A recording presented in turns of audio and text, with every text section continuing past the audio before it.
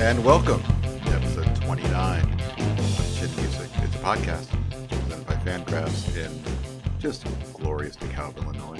I'm Kevin Goldstein, and our co-host this week in Hell's Kitchen. It's just fun to say. He is the assistant editor at Fangraphs, heads up all the social media at Fangraphs.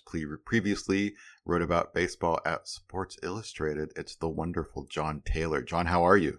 I'm doing good. I'm curious, for people who are not native New Yorkers, who are not familiar with New York, when you say Hell's Kitchen, if in their mind they're picturing a town that's just permanently on fire.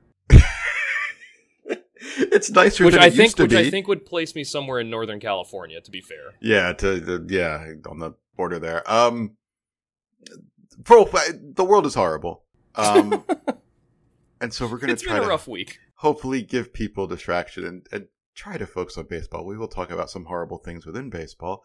I do want to start with the real world, obviously, for a second here. I know just where you are geographically, you probably were not as affected as the rest of the city was, but are you okay? Yeah, so Midtown, as far as I can tell, did not suffer terribly much damage. I haven't been out today to take a look. I've been busy with stuff inside my apartment, but really it seems like it was more Brooklyn, Queens, which are lower-lying areas that got hit particularly hard. There's a lot of flooding there, and a lot of flooding, too, across the river from me in New Jersey, where there were a few tornadoes, actually, which, I mean, that's kind of the wild thing about this. New Jersey got tornado warnings which are very, very rare in that state. The city got a flash flood warning, which has quite literally never happened before, or at least the warning hasn't. I can't speak for the entire history of the island of Manhattan. And then we got, over the course of an hour, between 10 and 11 p.m. last night, close to 4 inches of rain, which is not only a new New York City record, but also breaks the record set literally a week ago when another hurricane rolled through and dumped about 3 inches of water in roughly an hour. So, like you said, the world is it's not the best place right now, and certainly it's just weird to see so many different parts of the country going through so many different kinds of natural disaster kind of all together. Mm-hmm.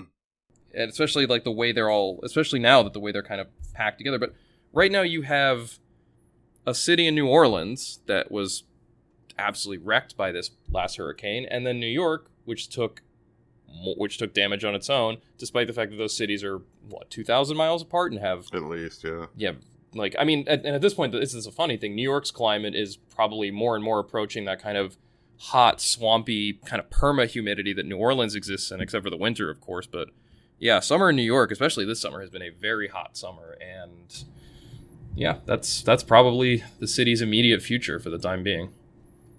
On that positive note. On that fun note, we are going to talk about some horrible things in baseball, and also some fun things in baseball. And the Mets qualify as both. Yeah. And our special guest will be Julian McWilliams from the Boston Globe, who will talk to us about the Red Sox and mostly about the current situation with the Red Sox, which they are currently dealing with one of the bigger COVID outbreaks we've seen this year. And from there, we will get into all of your emails, talk about our musical guest, Helen Money, have a moment of culture, and then we'll be gone. You want to talk about baseball? Let's talk about baseball. So I'm gonna reveal something here. It's a little embarrassing, but that's okay. So getting ready to podcast, I say things in my head that I might say on the podcast, right? Mm-hmm. It's not like I prepare or write anything down, but you always just say things in your head. And I was going to say, boy, it's Thursday, and there hasn't been any Mets news yet today. Oh boy! And now you really can't go 24 hours without Mets news. And so the Mets had. Well, let's start with the baseball, the on the field story, which is all but gone at this point because of everything else going on. But the thumbs down situation, where I can't even think about it without laughing. It's one of the dumbest, even for a team that marinates in stupid like a steak. This is just one of the dumbest Mets things. Like, I personally, I'll be honest. When all that happened, I was almost entirely offline, so I didn't see it until about 12 hours after it all broke. And let me tell you, trying to put that story together after the fact was extremely confusing, mostly because I remember the first tweet I saw about it was, and just from a reporter who I will leave nameless just because I found the tweet so kind of histrionic, but it made it sound like Javi Baez and Francisco Lindor had quite literally murdered someone. Yeah. And then I dig a little deeper and I find it's that they were just doing it. Not just doing a thumbs down celebration, but to me, actually, the funniest part, also that they'd been doing it for a month and no one had noticed. Exactly. Because there were so few positive opportunities for them to celebrate. And then Javi Baez, I guess, just got bored and was like, we're just doing it because we hate the fact that the fans don't like us. And somehow that becomes a thing when if you ask any Mets fan, they will say, yes, we do hate them. We hate all the players on the Mets. No one hates the Mets more than Mets fans do, except maybe Phillies fans. They're a miserable group, and with good reason at times. But obviously Javi Baez and they thumbs down, and this would never be a story in Denver or Phoenix or Miami, but it's New York, and New York has a highly competitive media market, and everything's under the microscope, and everybody went nuts. And the next day, Javi Baez gives a very rote apology. That I'm sure was written for him, and then scores the winning run and loses his earring, and it's all perfectly over. Like it is different because they're the Mets. Like it is because they're the Mets. People are looking for it, right? Yeah, and I think it doesn't help that this franchise just has a propensity to blow things out of proportion, no matter what they are. It's just part of it is I think the weird level of secrecy and basically a total lack of desire to be transparent about the things that happen within the franchise that certainly was a hallmark of the Wilpon years, and for whatever reason, and I imagine we'll get into the specific reason, continues to be the case with this year's Mets. But some of it too is just like you said, this is a media market that is all over you at all times. We have two major tabloids competing with three if you count Newsday, which granted serves a slightly different both readership and area, but three major tabloids all competing with each other for the same news and scoops. You have obviously beat writers for other publications like The Athletic, The Times. I know the Journal checks in every now and then, but you have a lot of media members here, plus a lot of national media members who live in New York who just happen to pop in. The Mets obviously are a fascinating team for 18 million different reasons. And I think that, when you have, and the Yankees do this too somewhat, but the Yankees are also less inclined to do it because they're more your stuffy older brother than your kind of screw up younger brother that the Mets are. Who just keeps getting kicked out. He just keeps getting kicked out of different schools, and if you give him $500 this time, he's really going to turn it around. But I think that something about being on the back pages just kind of drives both franchises a little insane, and the Mets more so than the Yankees, because I know one of the things that the Wilpons and Fred Wilpon in particular was always both conscious of and adamant about was that the Mets essentially win the back pages. That the stories, that they not only make the biggest news, but that they make the good news. You don't want to be on the back page of the Post with some pun tearing you to pieces over a 10-game losing streak or a bad free agent signing or something. And certainly this thumbs down thing felt to me like something I can imagine in the team offices, because I can't speak to exactly who, but I can imagine the feeling was this fan base is already so furious and so primed to explode. We need to get out ahead of this and ensure them that, hey, no, the guys who you pay money to see do not actively despise you. Yeah. But in the process, you turn it from something that is just so pissant and stupid to a multi-day news story that just makes you look stupid in the process. And it's funny because Javi Baez and Francisco Lindor put their thumbs down. Like, whatever, it's my first reaction. But then, and partially maybe comes from my experience. It's just that I end up mad at them because they've created so much work for other people who didn't need it. You know what I mean? Exactly. And that's the other thing. Like, how many of the Mets beats really wanted to be sitting down and writing a 700-word note story about Javi Baez issuing a, like you said, a almost certainly written by someone else apology for doing something that does not require an apology? It was just insane. And just when it seemed like, again, Javi Baez, key to a late inning win, scoring the winning run, in a very exciting game, really fun one, and that's Javi Baez can do that, and yesterday afternoon, doing some work, and then I was on the phone with our mutual friend Eric Longenhagen, and Eric says, "You see the Zach Scott thing that just broke?" I said, "No, I'm talking to you." And Mets general manager Zach Scott was arrested for, I want to get this right, I believe he was driving while intoxicated. It was DWI, yeah. It was a WI. Yeah. And was found asleep in his car, and bad enough. And then it turns out he was leaving a Mets charity event at the home of Steve Cohen, in luxurious White Plains, New York, where a lot of the luxurious people live. And today it comes out that General Manager Zach Scott has been placed on administrative leave, pending I don't know what, pending something. Yeah, I was going to say, even if he does get convicted on the charge, or if he skates on it, or, well, you know what I mean. What exactly is there for the team to figure out? Right. They don't have a for. If he does, I think if he skates, they don't have a for cause anymore. That's what that makes sense. But I understand it. It's just it's the procedural legal way just to say he's not doing his job right now because he got caught drunk in a car. Yeah, exactly. And so, as a friend of the podcast, former guest Disha Thosar tweeted, so Sandy Alderson agreed to be the Mets team president for owner Steve Cohen last offseason, under the assumption that he would have a president of baseball operations and a GM in the front office. Now, Alderson has no general manager or president of baseball operations and is assuming all three positions. Theoretically, this team needs a complete house cleaning in terms of the front office. Now the question is, will they?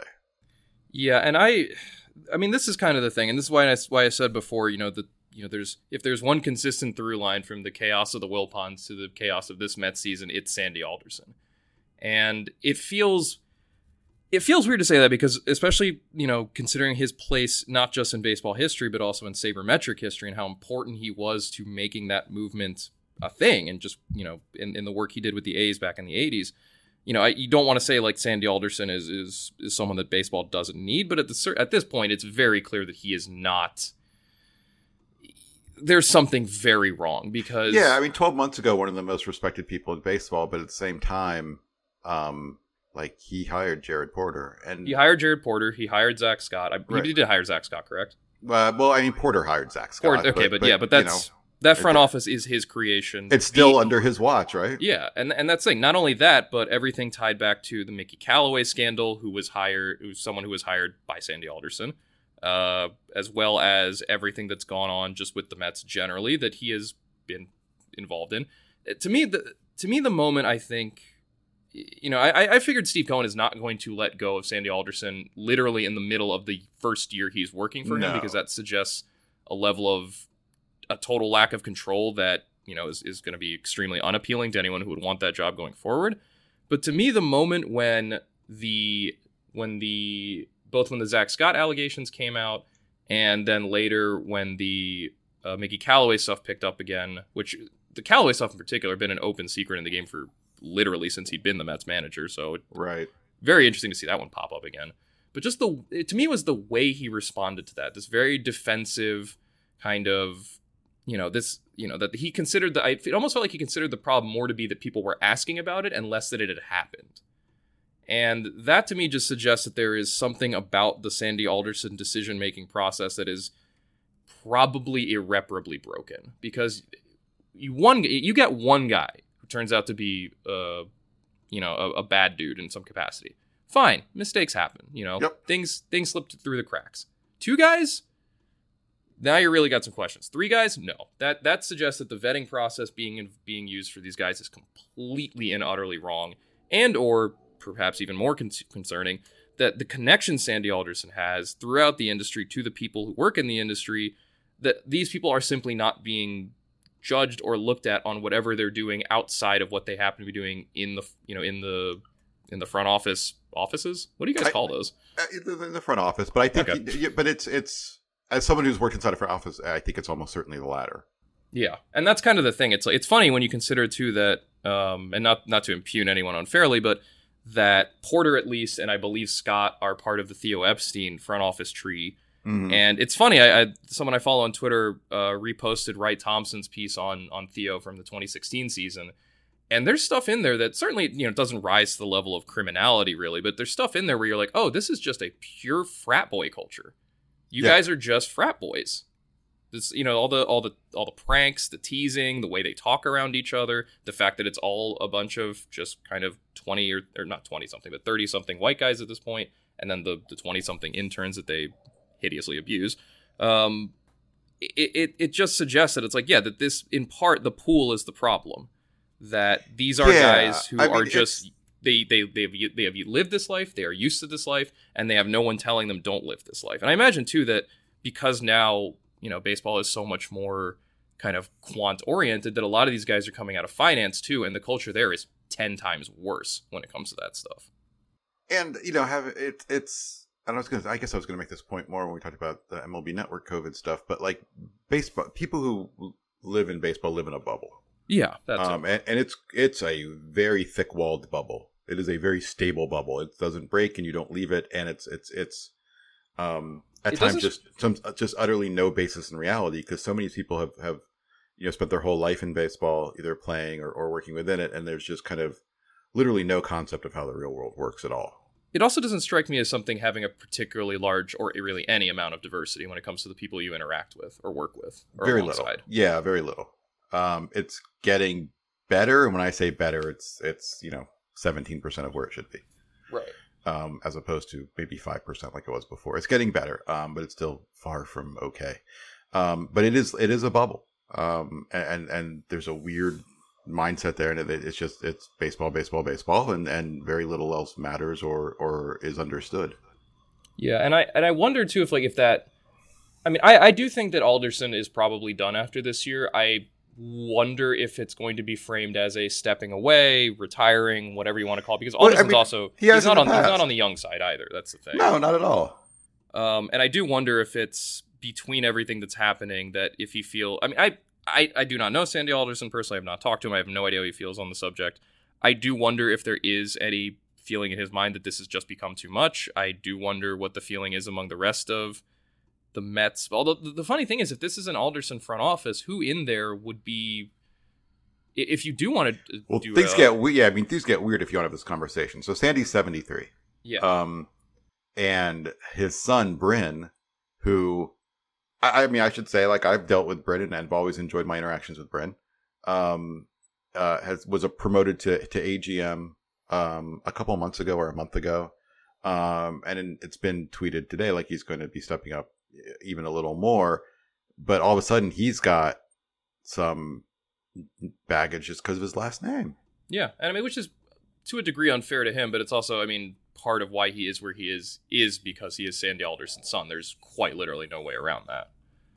Yeah, for sure. So yeah, we'll see. You just get the feeling that we're going to get more Mets stories.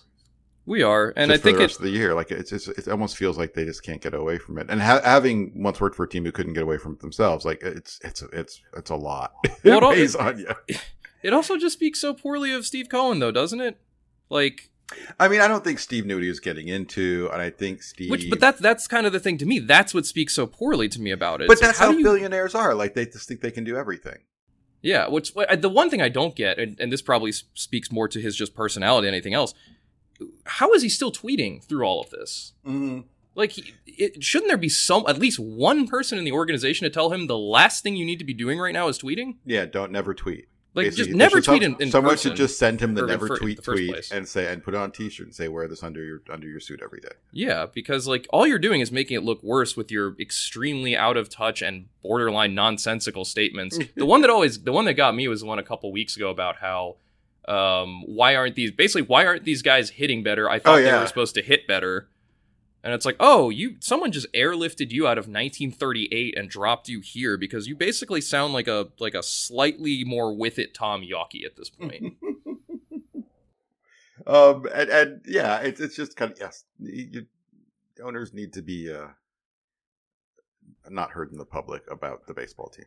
It doesn't help. No, and I think, well, it's a weird thing because I think Mets fans probably have wanted an ownership that at least is more responsive to what's going on, or at least is willing to come out and say stuff like, or one that at least has money and isn't, doesn't have this, this giant financial crisis because they got exploited by a pyramid scheme. But it's just the feeling I get from Mets fans, or have gotten from Mets fans, is they don't necessarily mind if the owner, obviously the money is the most important part, but they also want a sense that the person who runs the team not just cares about the team, but also cares when things go wrong and isn't simply going to hide and not talk to the press and issue sources say statements blaming all the players. And I guess that's the other thing. Like, it doesn't really feel like things have changed in that regard. Yeah. When we had Deshaun, she said, you get the tweets and it maybe feels from the outside that he's, being a more public figure, but there's not a lot of availability to people like Desha.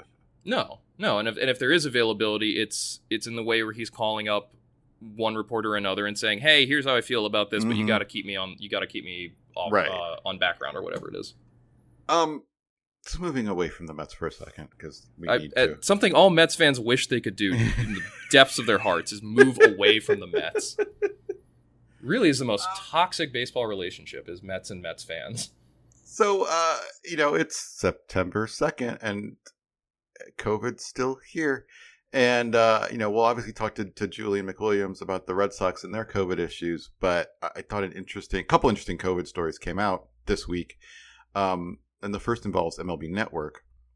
And I got excited when I first saw this. I was like, good for them. Like, they're not going to let Al Leiter and John Smoltz, two ex-players who refused to get the vaccine, in the studio. I was like, that's great. Look at that. Taking a stand. Good for you. Major League Baseball did something right. We don't get to say it enough. I'm going to say it. Let's praise them. And then I read the rest of the article, and they've actually just come to an agreement with them. And like, Smoltz is still going to do games on site. And you're like, so he's not. It's not safe to put him near people in the studio, but it is safe to put him near people in a different studio. Right. And to be honest with you, like, if you've seen MLB Network studio, even on television, you can get a sense of the size of that, right? Yeah. A TV booth in a stadium is tiny. Is smaller than the office I'm sitting in right now. Yeah. And it is packed I know, like, when you watch the game, you can see, you get the one, the camera shot of the two of them, but there's them. There's often a camera person in there. There's a producer, sometimes two. There's just a tech person making sure all the wires stay plugged in.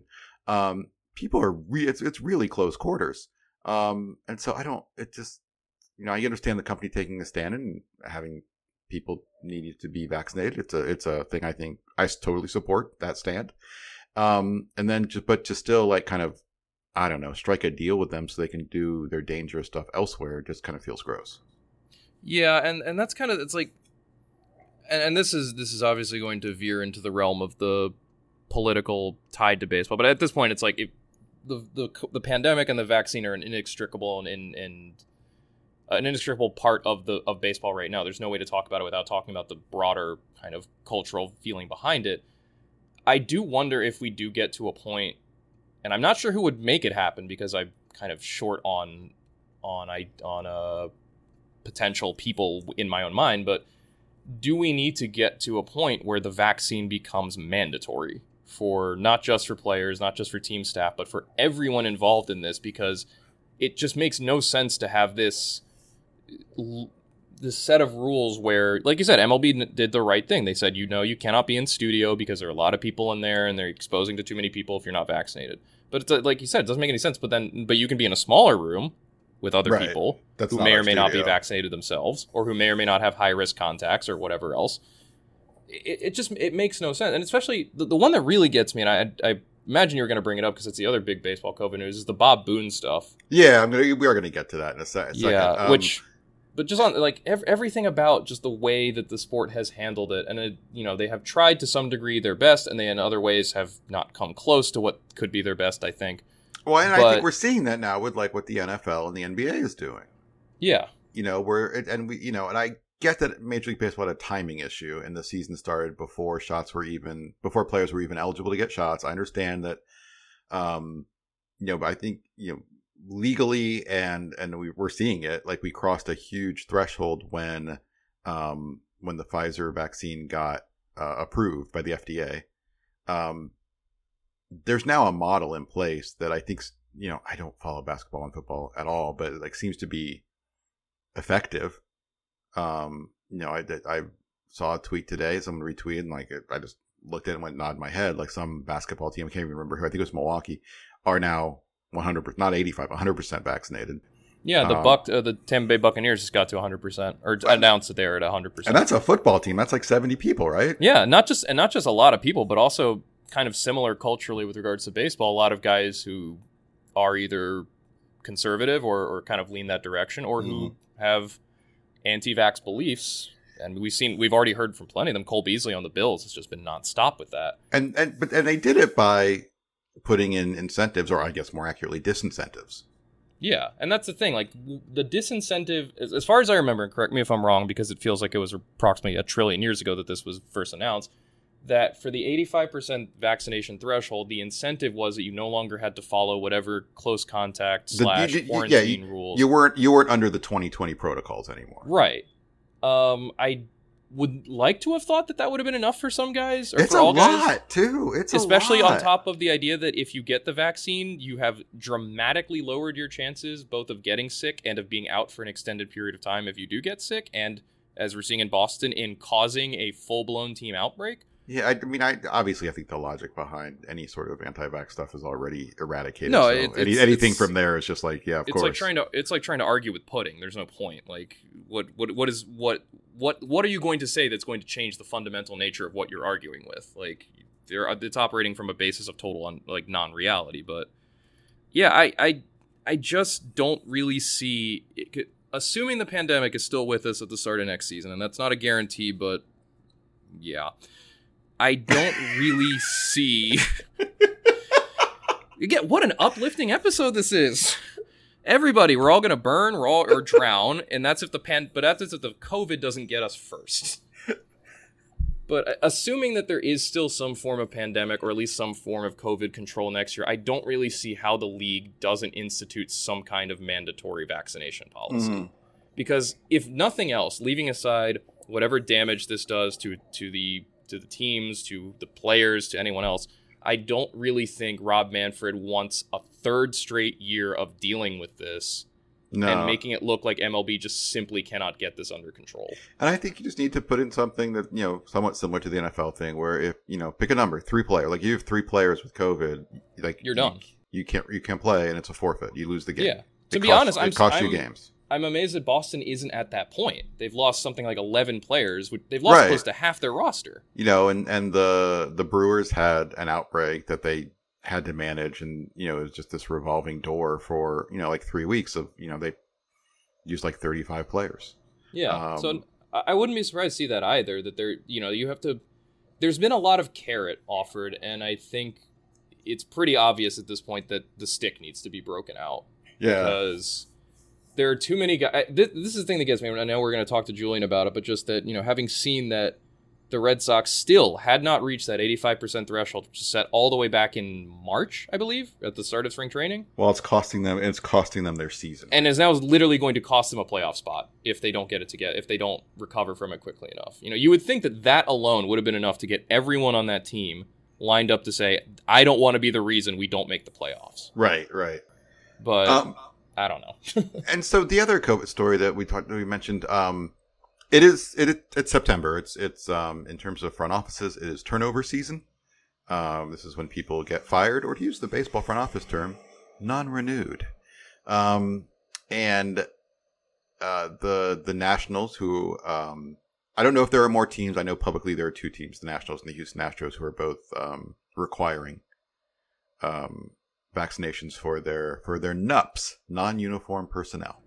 Mm-hmm. And the Nationals had a lot of turnover in their scouting department. They non-renewed 8 scouts, 4 from the international side, 4 from the domestic side. And it turns out, I believe Britt Giroli was reported, as friend of the podcast, former guest, that 2 of those were let go because they refused to get the vaccine. One of them being a longtime baseball guy, Bob Boone, also in his early 70s. If anyone needs the vaccine, obviously someone in their early 70s. I don't know how much of this was just Bob Boone saying, I'm done, I'm ready to retire, and I can go out on a political stand, which I think is quite possible. That's the stand you want to go out on, though.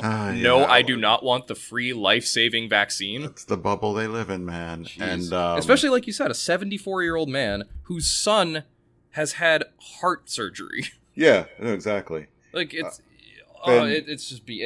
beyond me to a degree that I don't even know what you say about it, because what can you say about it? Yeah, you know? No, it's absolutely baffling. And so, Boone and another scout were both let go. Boone says he retired. I could have been mutually agreed upon. Who knows? And but two members of the National Scouting Group are out because they refused to get the vaccine. It's baseball has the right to do this as well. Forgetting about the players and what are publicly known as the Tier 1 people, which is kind of the people traveling with the team, right? But baseball has the right and could impose like the Tier 2 and Tier 3 people need to be vaccinated as well. And obviously a couple of teams have done this on their own accord. And I wonder how this is going to affect things now. And will more teams take this count as well? Because they're just like you have people in that baseball world bubble. There's plenty of them in front offices and scouting departments, especially in the scouting world as well. People who came up, playing the game, and they went right into scouting, and like this is their world, and it's the bubble, and here they are, and I don't think this is the last one who's going to get popped for not getting vaccinated. No, and you saw with the NFL too when they announced their mandates. Didn't a coach hang him up? Yeah, there are a couple of coaches I saw who said, no, I would rather quit than be forced to get the vaccine.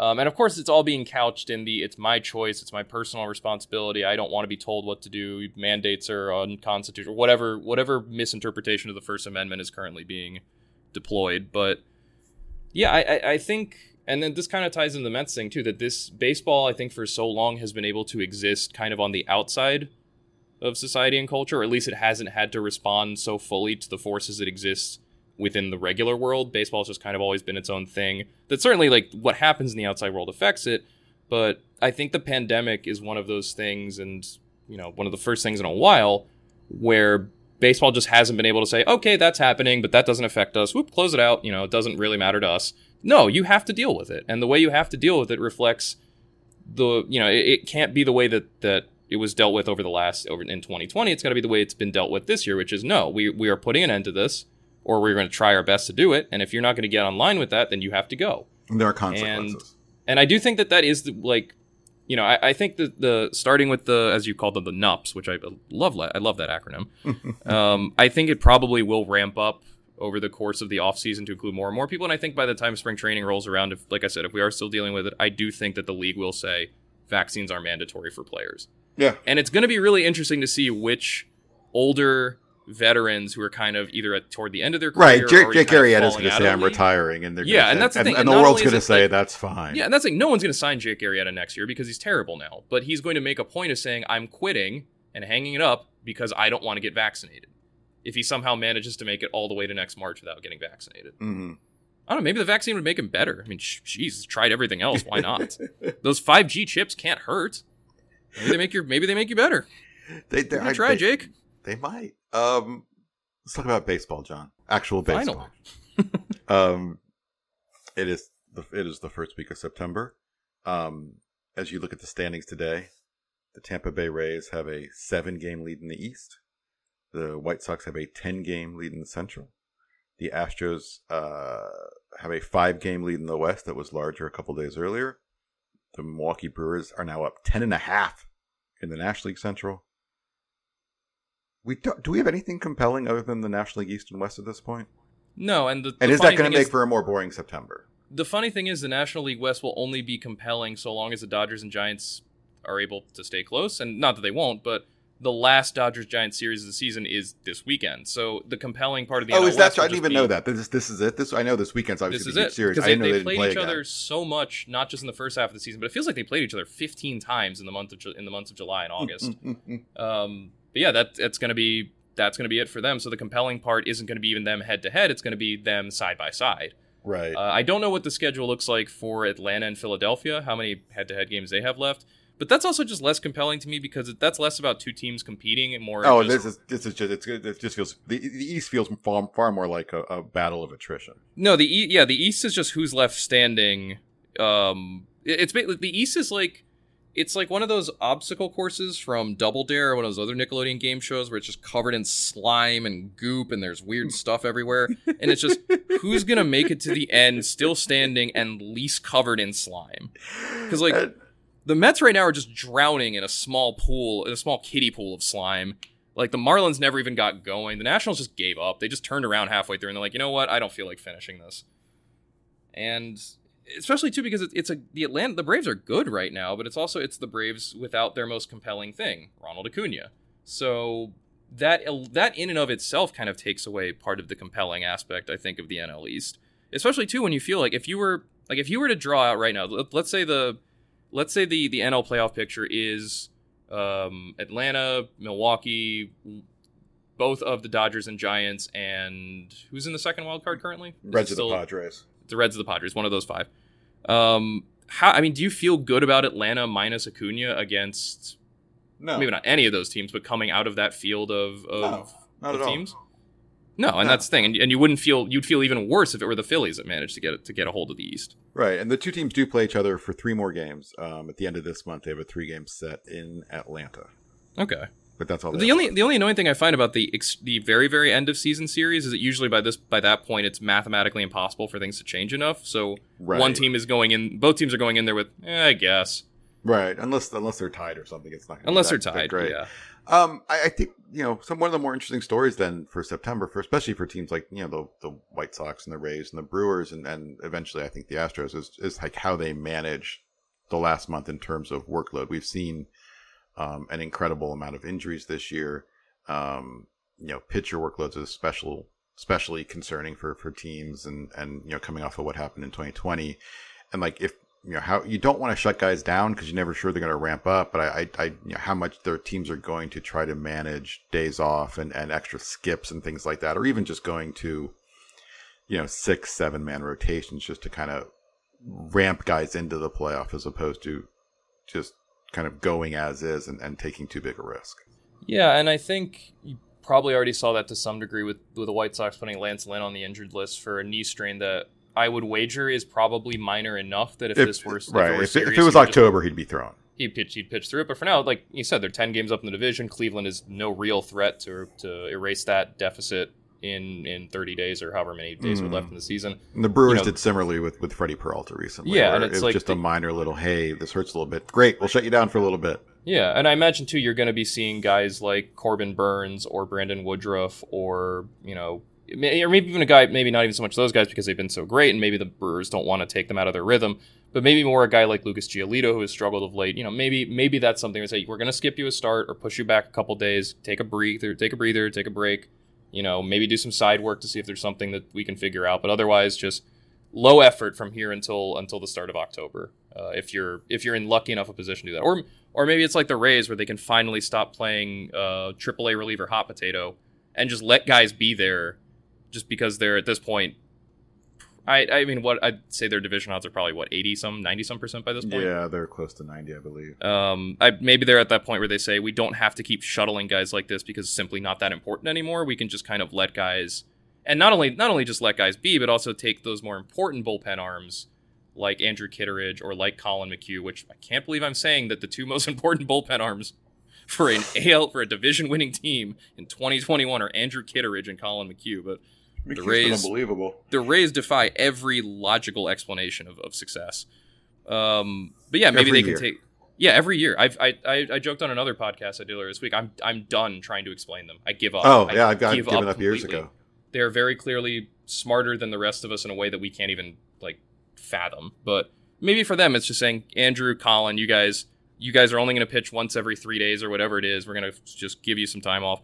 Similarly with the Yankees, they don't have that luxury, but with guys like Loaisaga and Chad Green, just to say, we're not going to, Aaron Boone, we're not going to use you as much multi-inning. We want to give you some breathers because when the playoffs come, you guys are going to be throwing 2 innings every single night. We're going to be leaning on you hard. Yeah. Yeah.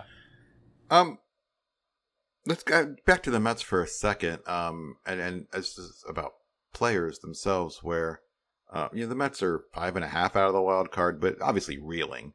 The story in the background the whole time has been the potential return of Jake DeGrom, the best pitcher in baseball. who obviously would help their minuscule chances.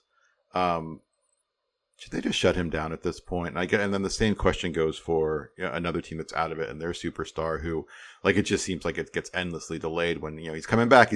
No, he's not. In Mike Trout.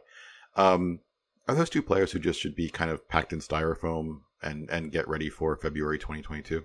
I'm genuinely surprised that the Angels are maintaining any semblance that Trout's going to be back, because there's literally no point. Right. Unless he desperately wants to come back because he just wants to get some competitive at-bats before the offseason, which I think he probably does, I'm sure. Which is understandable. I mean, Mike Trout, Mike Trout loves playing baseball. I'm sure he's dying to get back. That's the other thing. He's not the kind of guy, I imagine, where if he's healthy, he's going to say, no, you know what, I'm just going to take the rest of the year off and I'll see you guys in February. No, He's going to say, put me in there, I want to play every day.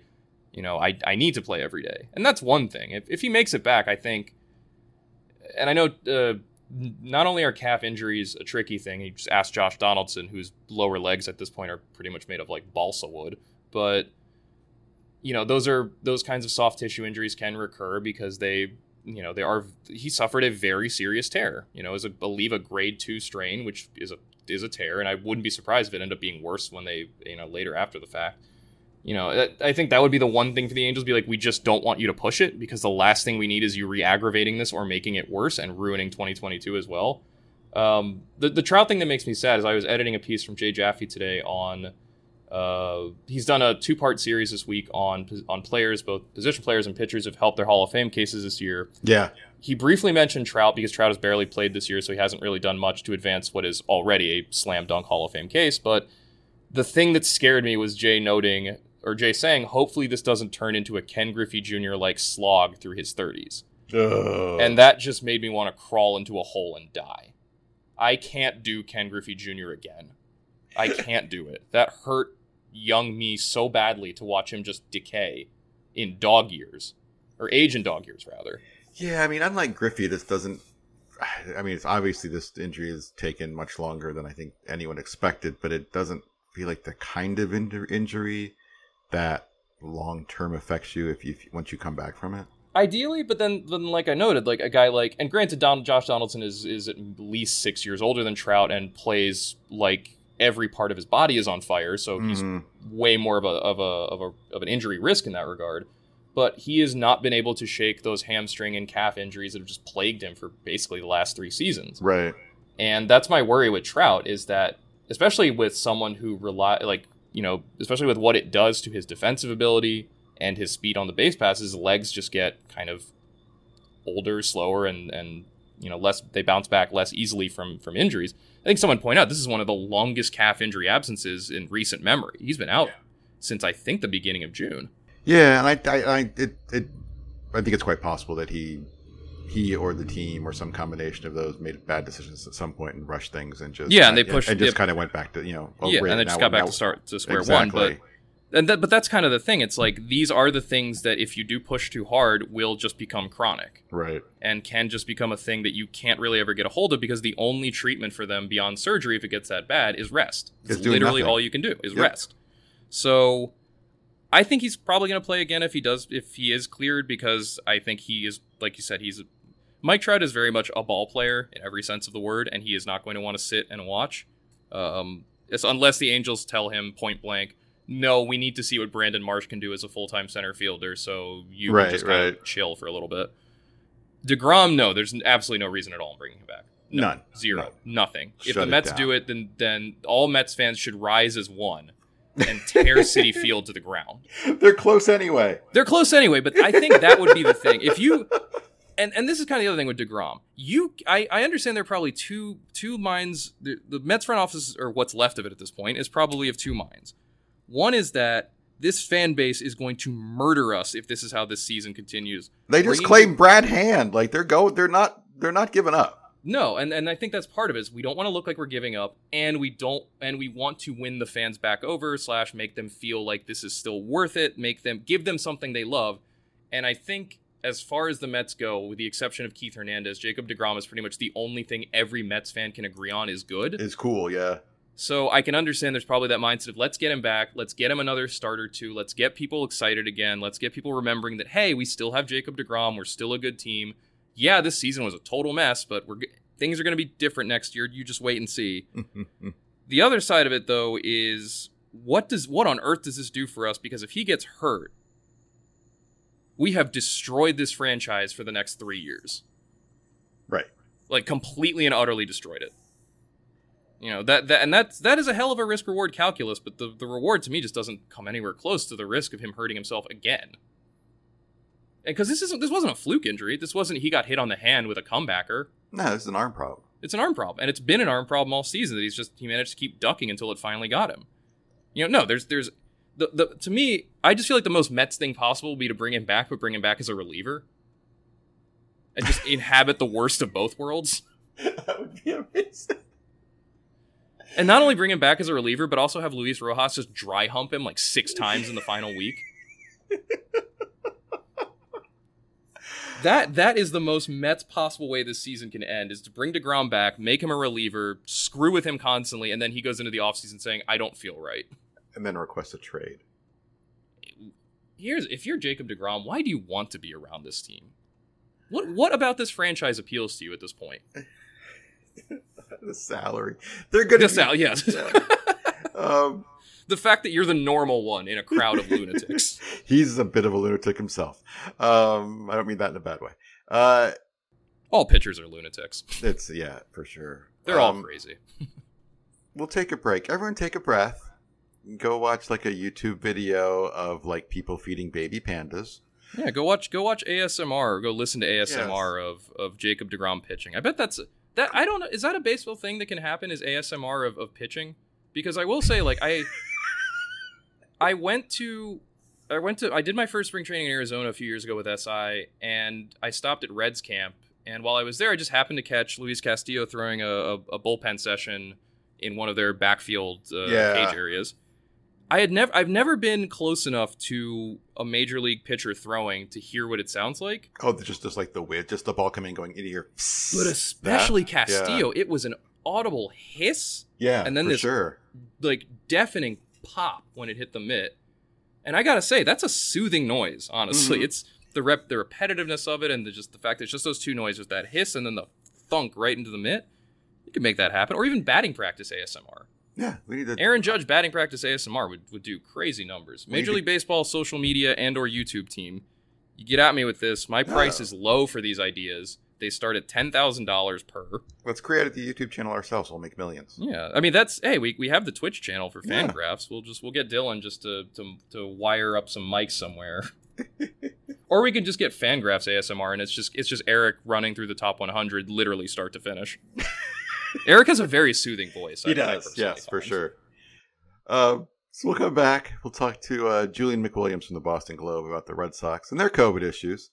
And then after that, we'll talk about our musical guest you're going to listen to right now, the song from Hell and Money, and then we'll read your emails and talk about some other things. So stick around.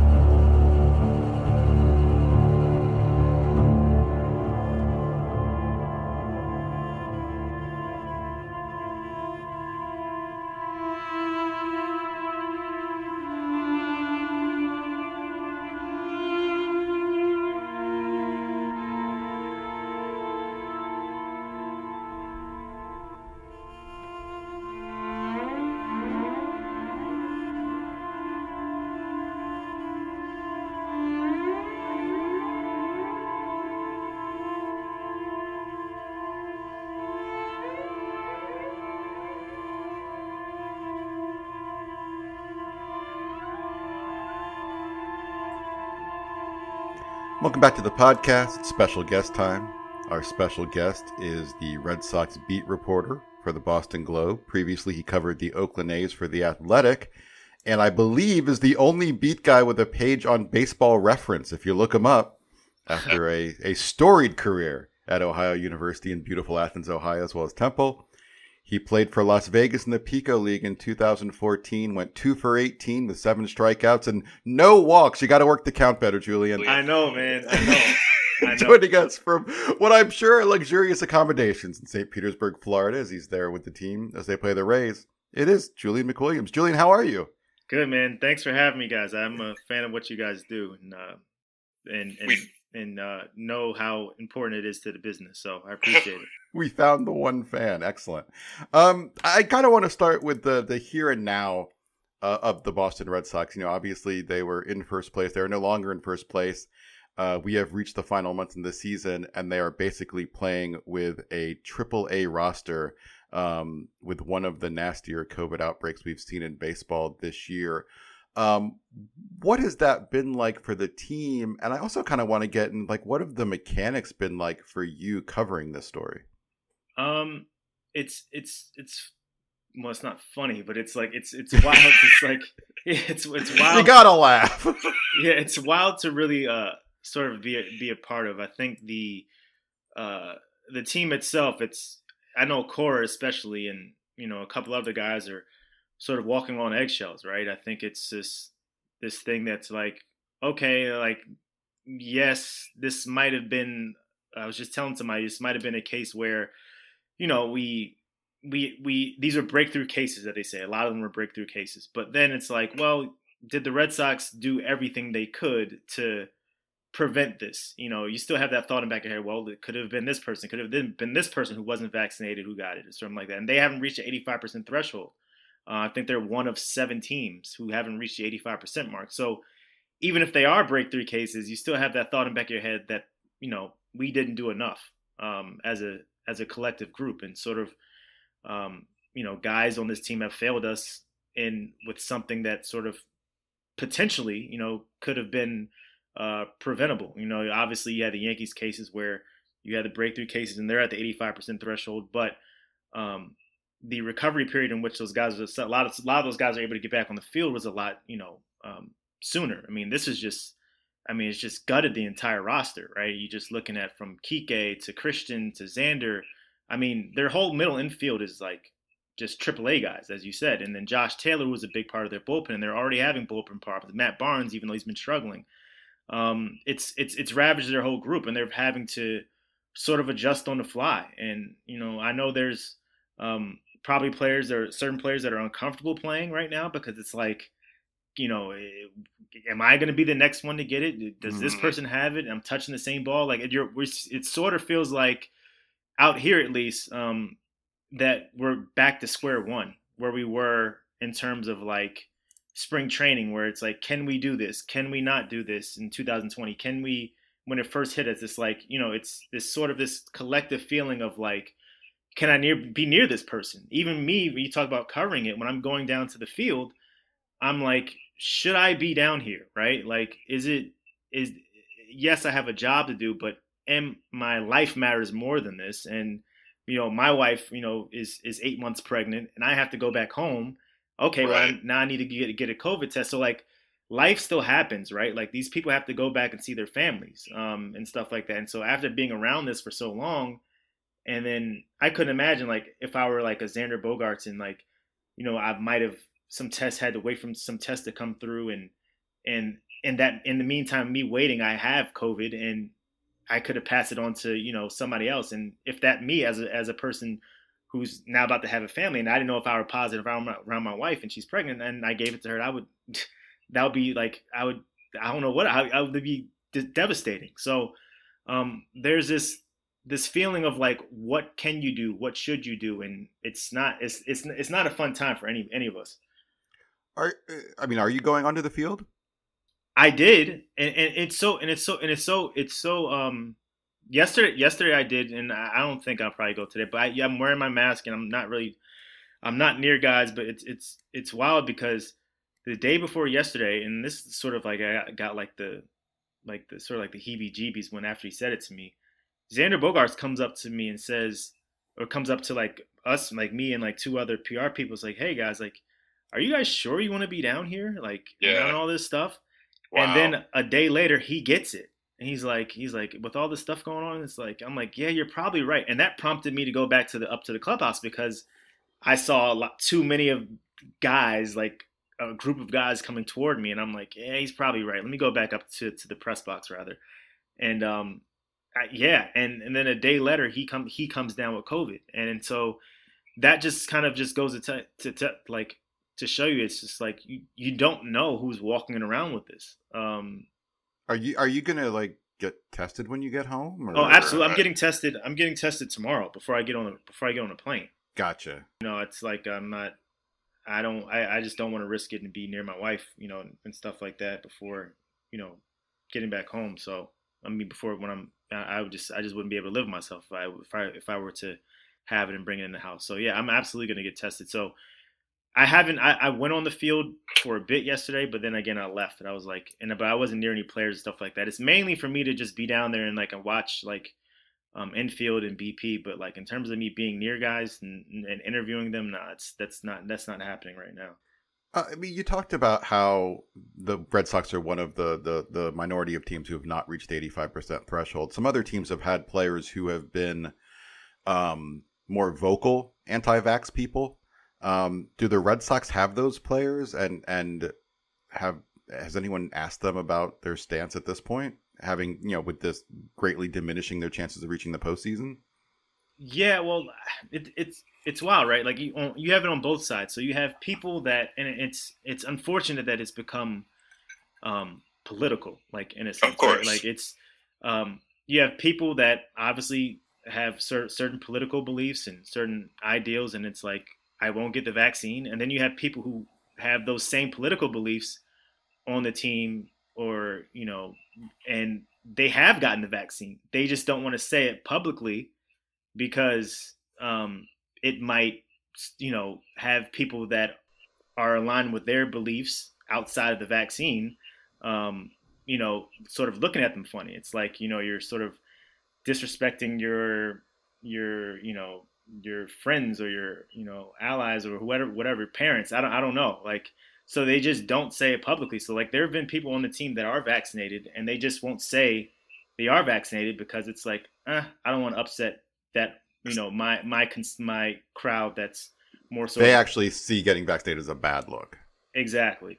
So it's really, really hush hush on this team. It's like, it's not like the Jason Hayward situation where he's like coming out and say, hey, well, I don't, I'm not getting it. Or I think Anthony Rizzo said he wants to check into it more. And the Red Sox really don't really have guys like that. I think JD Martinez said something about it like it's a personal decision or something like that. And they keep going with this whole personal decision thing now. It's like, well, it's affecting people outside of you all's personal space. So it's like it's having a public wide effect. So it's like it's clearly not just like a personal decision. Right.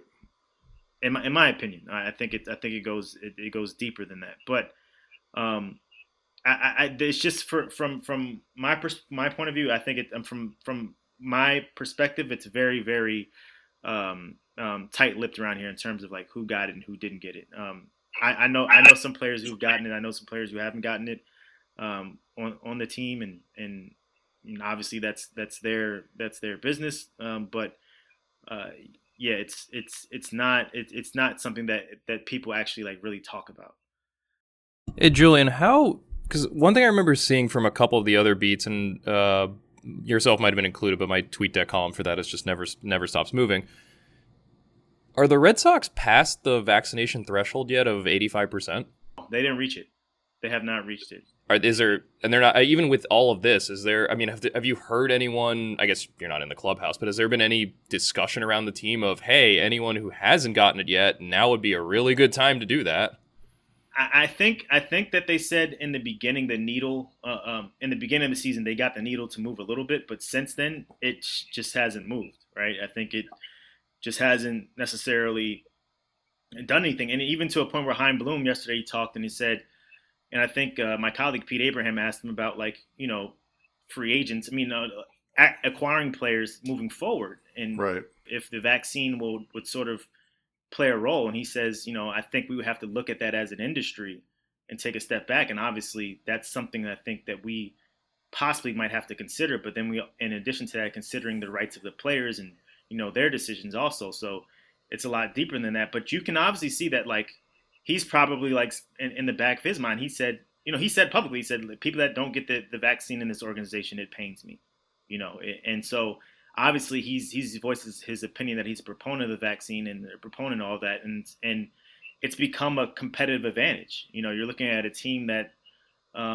was, like you said, was in first place. They haven't really been playing good baseball since like the July 4th weekend, I think, in Oakland. But like they were still in pretty good shape, right? I think Kike Hernandez was having a really breakout season this year and really great second half and was doing really well in the leadoff spot. And for him to lose 10 days, I mean, that's huge for this ball club right now. And Xander Bogaerts too. So I think it does become and by the way, Kike is vaccinated. Like he's come out publicly and said he's vaccinated. Yeah, I mean that doesn't surprise me because his wife is pregnant, right? I didn't know that. That's or she recently, either she's pregnant or she recently had a child. I know that was something that happened. Kid, just based on his Instagram, but like I remember when they first got the Pfizer shot, they got the shots like back in April when they was first there. I think it was him and a couple others, and Christian Vasquez and a few other guys. So so he is vaccinated, but I just think that the point of they have not reached the 85% threshold, and I think that's sort of become this. The idea of vaccinations is definitely going to be a competitive advantage, I think, going forward, and that's what Cora talked about in the beginning of the year too.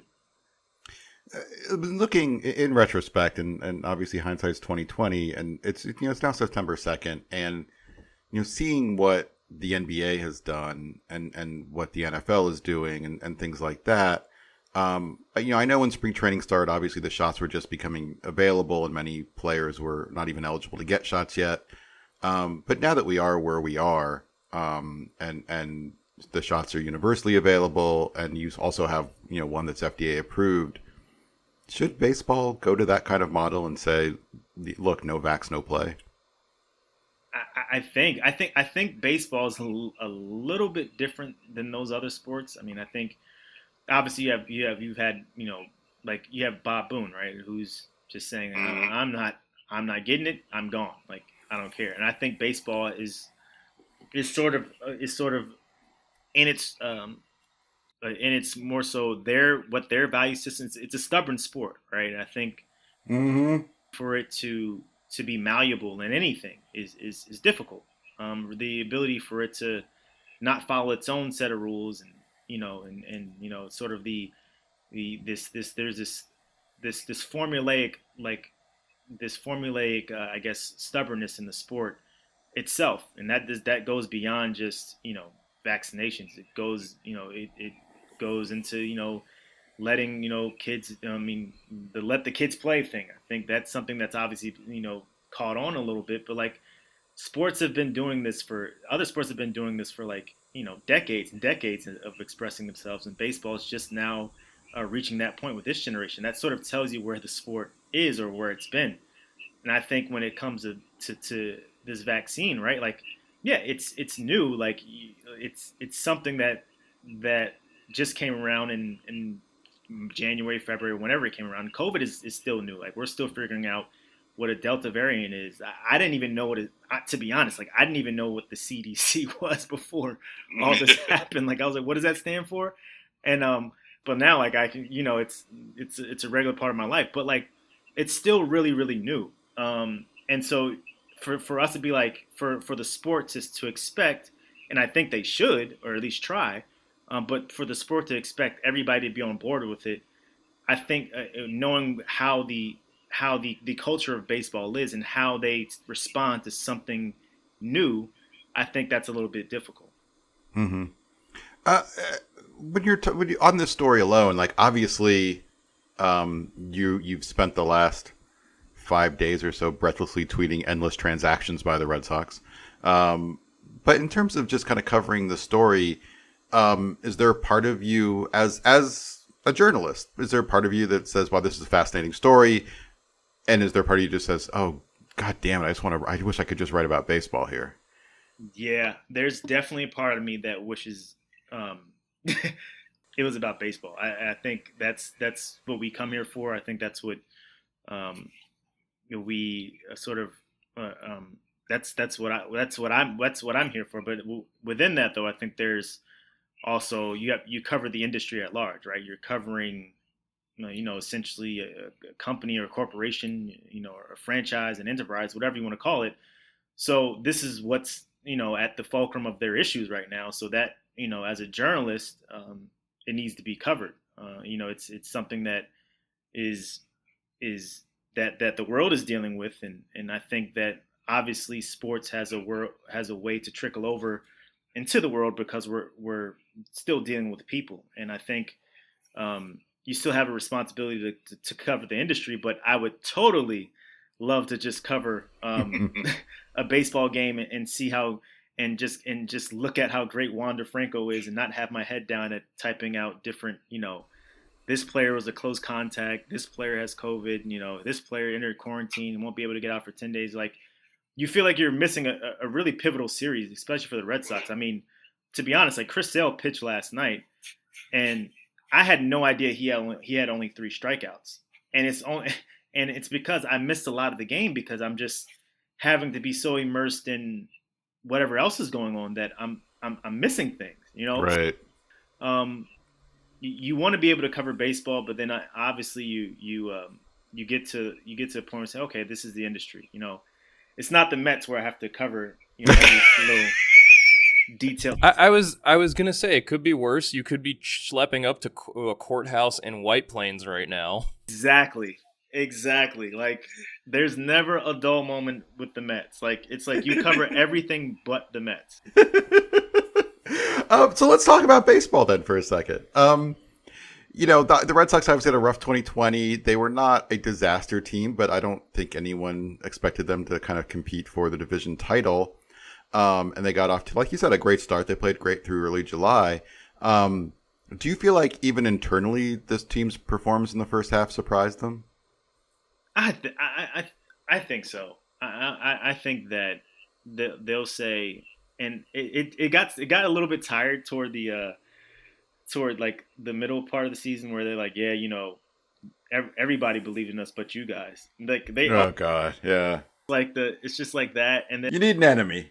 Yeah, and then I think Cora got to a point where it was like the players bought into it too much, and so he's like, okay, and I think he came out one day and was like, this is the Boston Red Sox, and nobody's cares about us being an underdog, like this, so we kind of have to cool out with that, and so it kind of stopped after that. But I remember Kike and everybody was like, yeah, well, we knew what we were. It's like, no, you didn't. It's your starting staff to in the beginning part of the season overperformed. You got sort of there were a couple games here and there where, or a lot of them where there those comeback wins, and I think what they've realized down the stretch is, particularly when they had all their guys, is yeah, you can't keep winning games like that because eventually those run out and the sample size gets larger, and and here you are, a team like the Red Sox that go on this rut, and then you look up and you're 2.5 games behind the Yankees for the second wild card spot. So I think internally they were saying okay, this is probably we're trying to be as competitive as possible. We're going to play, but I don't think anybody expected them to be the first team to 70 wins. I mean, that's a little bit unprecedented, in my opinion. So.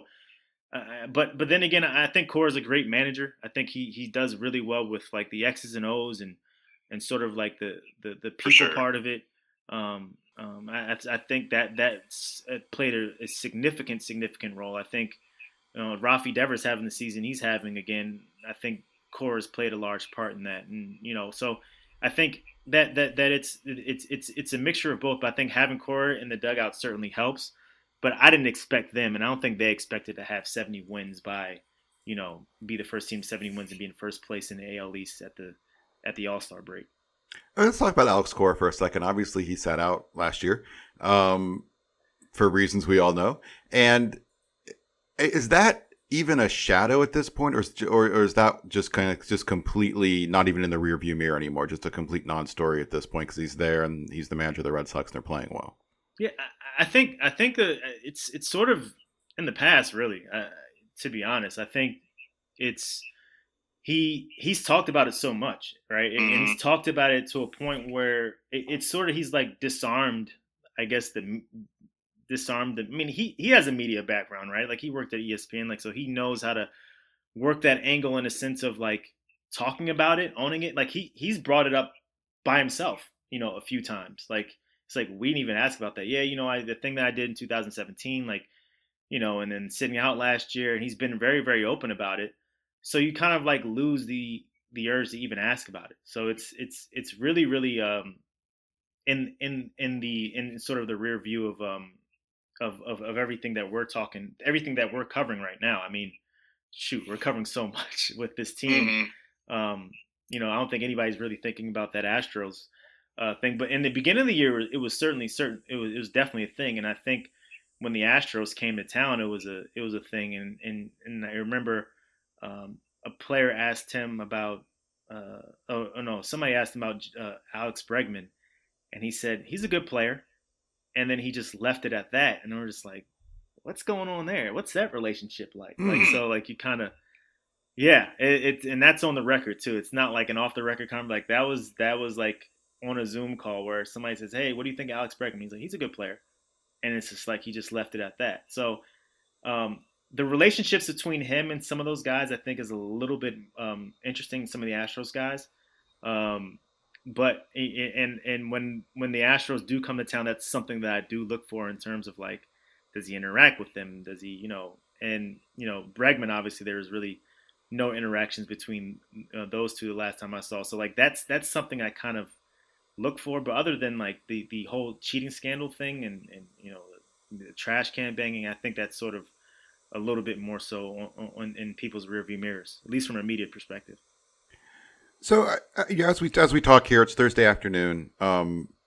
We begin the day with Boston in a wild card spot. They're 2 games ahead of Oakland, 3.5 ahead of Seattle, 4.5 ahead of Toronto. In a perfect world, on September 2nd, at what point is the roster look like the roster they want it to look like because of the outbreak? And is that enough time for them to hold on to this? The roster right now, you're asking? I'm sorry? Yeah, like at what point are they kind of, in a perfect world, if everything goes well from this point forward, at what point is this kind of the COVID outbreak over and they have the team that they want to have on the field? Oh, okay. So I think they could potentially have, I mean, Kike back by Saturday, right? And then Arroyo, it might be a little bit longer because he tested positive. I think. Well, he was first a close contact, then he tested positive. I think on Sunday. Look, if they can get through these stretch of games, right? So like tonight, like they can. It's been a terrible road trip for them in terms of like outbreaks. But like if you look on paper, if they can somehow figure out a way to split and go back 4-3, I believe, on this 7-game road trip, and they have Cleveland at home this weekend, with Kike potentially coming back this weekend, and they're still, regardless, they're still going to come out of this miraculously, still leading, the AL wild card for the second wild card spot, and somehow, right? So Oakland's because Oakland lost to the Tigers on Wednesday night. So if they can just figure out a way to just get to the weekend, I think this gets them to a better place. However, you're still missing Xander Bogaerts and a core group of your relievers. So I think probably by September 10th, September 11th, that's probably around the time where they're looking to potentially have everybody back at full strength, or so they can get the ball rolling. But then again, they play the White Sox that weekend, so which is another big series, and they might be without Bogart. So I think everything right now is a moving target. I think, and that's the sort of the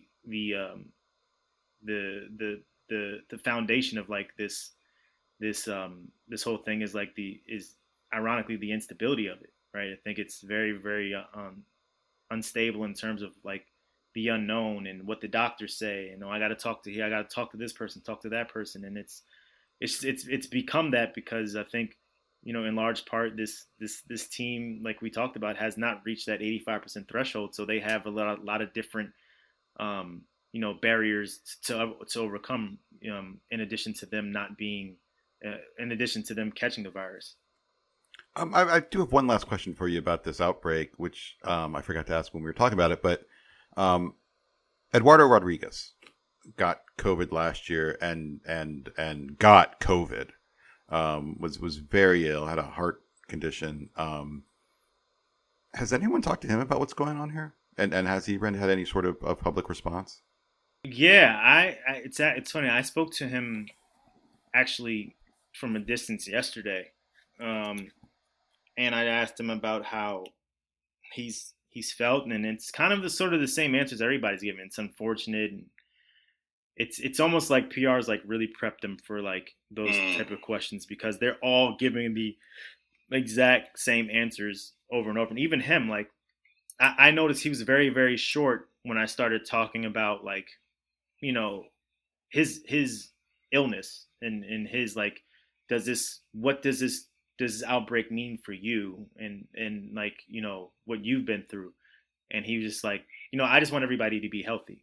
And like that was sort of like the end of it where he sort of just like cut it off. And I was like, oh, you know, and that's when I was like, okay, thanks. Like, I don't have anything else. Like the first question I asked was like, you know, a straightforward question. He's like asking, oh, it's unfortunate it happened to Xander, but we have to have this next man up mentality. We have to figure out a way to win.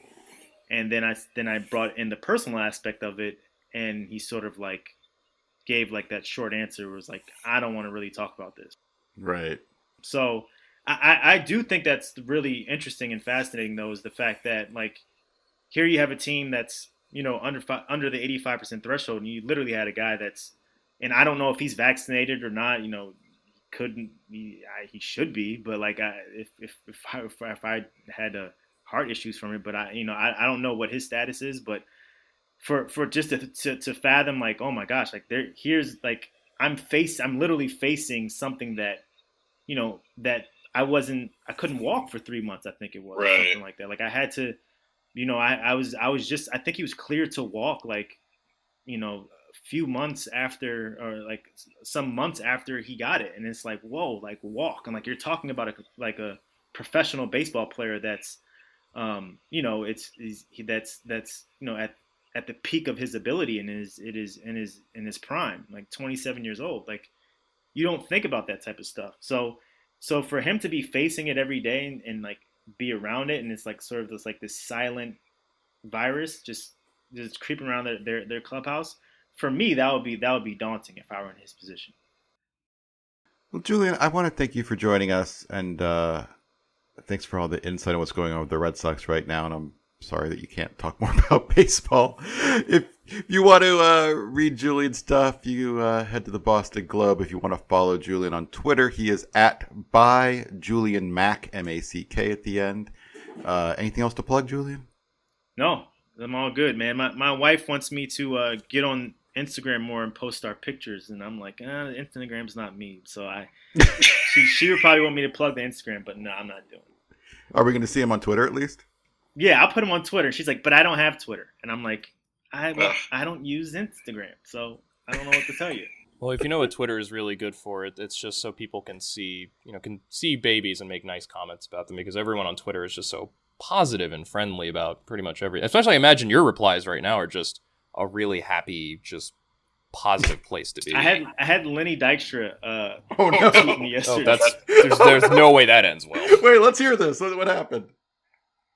I said, you know, Chaim Bloom is speaking with us at 4 p.m. This team, it's been a COVID bloodbath for this team. And then Lenny Dykstra replies and says, but was any of them sick? I'm like, oh gosh, how do I even respond to this? Well, I don't know if you know, but Lenny Dykstra's actually spent the last year getting a PhD in virology and immunology, so I think you got to listen to him. Yeah, I would. As have millions on Twitter. So, But yeah, so that was a highlight when I was in my Uber yesterday. I was like, oh, Lenny Dykstra, what the heck is he doing? Well, Julian, thanks for coming on. Follow Julian on Twitter by Julian Mac, and hopefully we'll have you on soon if the Red Sox make the playoffs. Hey, thanks guys, I appreciate it.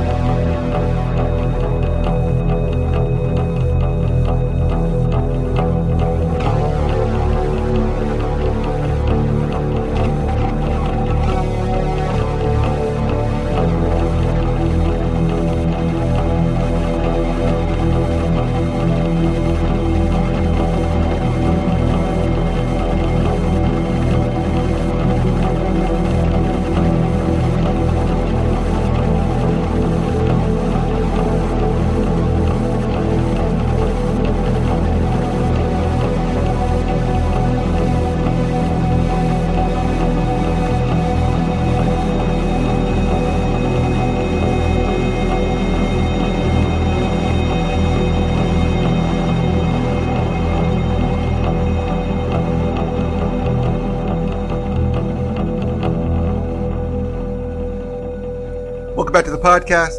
Thanks again to Julian McWilliams for joining us from St. Petersburg. Our musical guest this week is Helen Money. Helen Money stands as one of the most unique and versatile cellists. It's a cellist working today.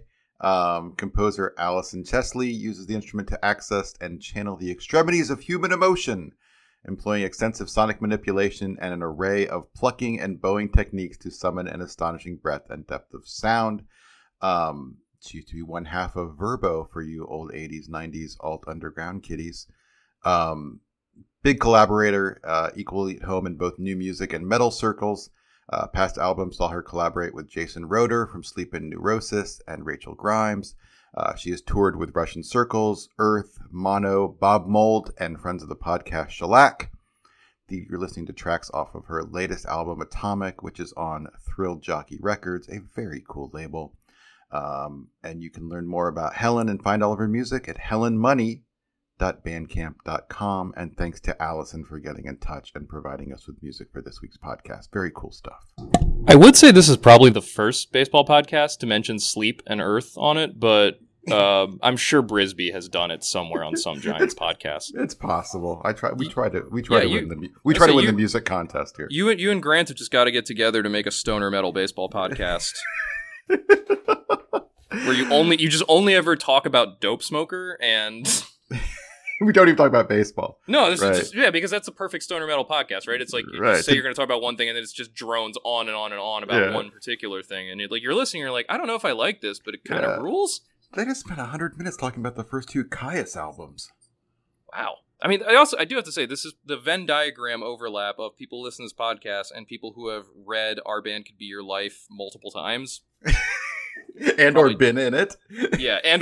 Or was in one of those bands. Yeah, when do you get Henry Rollins on to talk about the draft? I would genuinely I would love to know what Henry Rollins thinks about baseball. If he watches it, if he cares about it. I really would love to know. No idea. I've never had any sort of personal interactions with Henry. Okay. I've seen Henry do spoken word stuff. But no, I've never actually, not on my list of people I've met. I saw him intro Dinosaur Jr. for a show at Terminal 5 years ago, at least 10 years ago. I think they were playing one of their albums in full, and he was just there talking about it. The thing I found the funniest was that even when he's sitting down, this is 50-something Henry Rollins sitting down, normal as Henry can get, doing an interview with the very soft-spoken men of Dinosaur Jr., he still had the microphone cord wrapped around his hand. I just think that's just that's great. It's just an unconscious thing for him, I think, at this point, just to have that. Henry Rollins. Dylan's a big Henry Rollins fan. Dylan Higgins, who does all of our multimedia stuff. Yeah, well now what you got to do is see if you can get Meg or Ben to talk about Big Black on Effectively Wild. We'll see if that happens one day. It's time for emails. Ready for emails? I'm ready for emails. Our first email comes from Ian. Ian is a frequent emailer, and frequent has his friend Rob edit his emails to us. How do you feel about that? He's an email editor. He has a friend named Rob who edits the emails he sends in. I can get behind that.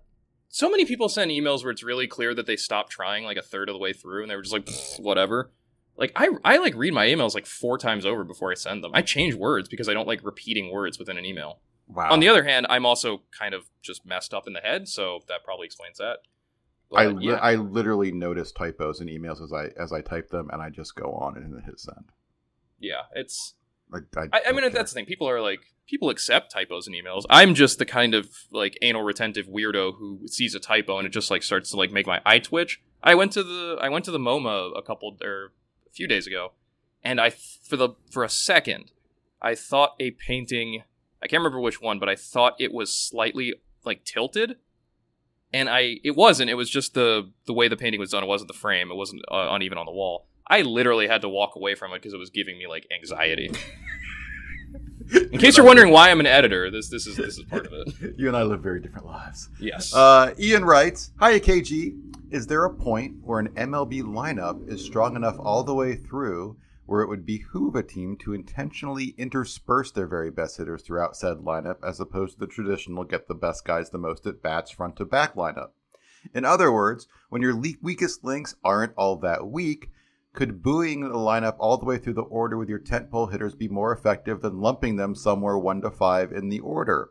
I hesitate to give a specific example because there may be other factors at play in any single situation. I don't want to take away from the concept in general, but the Astros lineup currently makes me think about this. For example, Kyle Tucker continues to be one of the better couple hitters in the lineup by most measures, and he isn't the worst by any, but he's firmly entrenched in the bottom third. There's a lot of factors here. I have had this discussion, and I've been a part of this discussion in a front office about having 3 sets of 3 in your lineup. So you kind of have a 1-2-3, 1-2-3, 1-2-3, if you will. It's weird because obviously after the first inning, your lineup order kind of goes away in a lot of ways.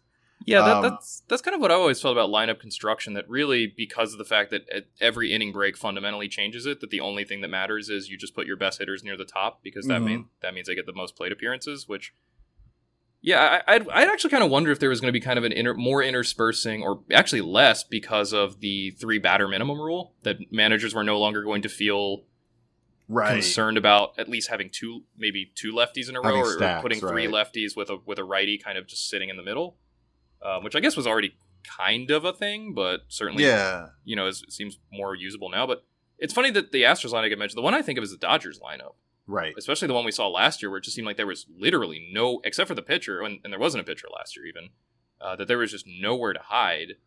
But I think that's more a result of just, the Dodgers just have so many good hitters that it almost doesn't matter where they go in the lineup at a certain point. Right, and the best teams and the best teams have no dead innings, and that's, you see the bad teams, and you see, and you're watching the game, and you see who's coming up 7, 8, 9. You go, oh, we can go check the laundry right now. Yeah, and the best teams have no dead innings, but I think specifically about Tucker, you're also talking about some soft factors, which is kind of a bit of a respect and team morale and individual player morale.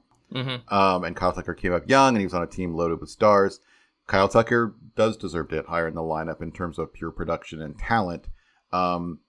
But you just don't. Lineups don't make a huge difference in runs, but you also just don't want to have that conversation, and nor should you. I think this is a totally defendable thing. It might upset not purists, but people who just think about players as strat cards. But you don't want to have that conversation and to tell Yuli he's moving down, or to tell Correa, and nor should these guys have care. They have feelings, and they have pride, and and all these things matter. And it's curious too, because I know just from my years of being a Red Sox fan, I remember Bill Miller way back in the day, one of the better hitters of his era, underrated hitter, batting title professional one year. hitter, yes. But I remember in that 2003, and I think also for the 2004 Red Sox, he spent a lot of time batting very low in the order, 7th or 8th usually. Yeah, 6, 7, yeah. And I remember fans at the time being angry with first Grady Little, and I don't remember how much it was the case in 04, but I think, Terry Francona had plenty of stuff going on in 2004 beyond Bill Miller, but I remember, there being this question constantly of why is Bill Miller hitting so low in the lineup, especially when you have guys like Todd Walker hitting second or whatever it was. And I think Miller himself said, I like hitting in the bottom of the lineup. I like being down here. I like that there's no pressure. I like that I'm basically a second leadoff guy. And I know that that's something else teams have kind of, if not adopted, that there is that mindset of we like having a high OBP guy down there, right? So that when the lineup turns over, you more often than not have a guy on base already. But yeah, I think there's always the personal preference too. I'm sure if you ask the Astros as a whole, if you ask each Astro, design the best lineup you possibly can, you'd probably get a different lineup from everybody. But I also imagine that if you ask them for the most part, it'd be like, no, it doesn't really matter. It only matters insofar as you said, there's the pride of I'm a cleanup hitter. I regard myself as a cleanup hitter or as a leadoff hitter or whatever. That's where I want to be. But otherwise, I imagine it's, they'd probably say to themselves, no, it doesn't really matter where any of us hit because we're all really good. Yeah, it matters to some people a lot, even more than it should. Sometimes, it's no coincidence that the Blue Jays hot streak took off when George Springer was healthy, but also put in the leadoff spot. Leadoff, yeah, and he something that's loves hitting leadoff, and I remember talking, to AJ Hinch about it's just weird that he hits leadoff because he's a 3-4 hitter, and he said George wants to hit leadoff, and so that's and in the same vein, I know there are guys. I think I saw it. I don't know if it's the case because I don't think anyone's asked him about it, but I noticed that when the Padres moved Tommy Pham to the leadoff spot about 3 or 4. I think largely while Tatis was out, but he just did not hit up there. And I do know that I do think there are hitters who just don't like being leadoff hitters. They don't like being cleanup hitters. They don't like being, they have a spot where they like being, and that's what matters to them. Like you said, George Springer wants to be a leadoff hitter, so you write a lineup, put him in. Yeah, maybe is there a more optimal lineup where he hits 4th or 5th or whatever? Maybe.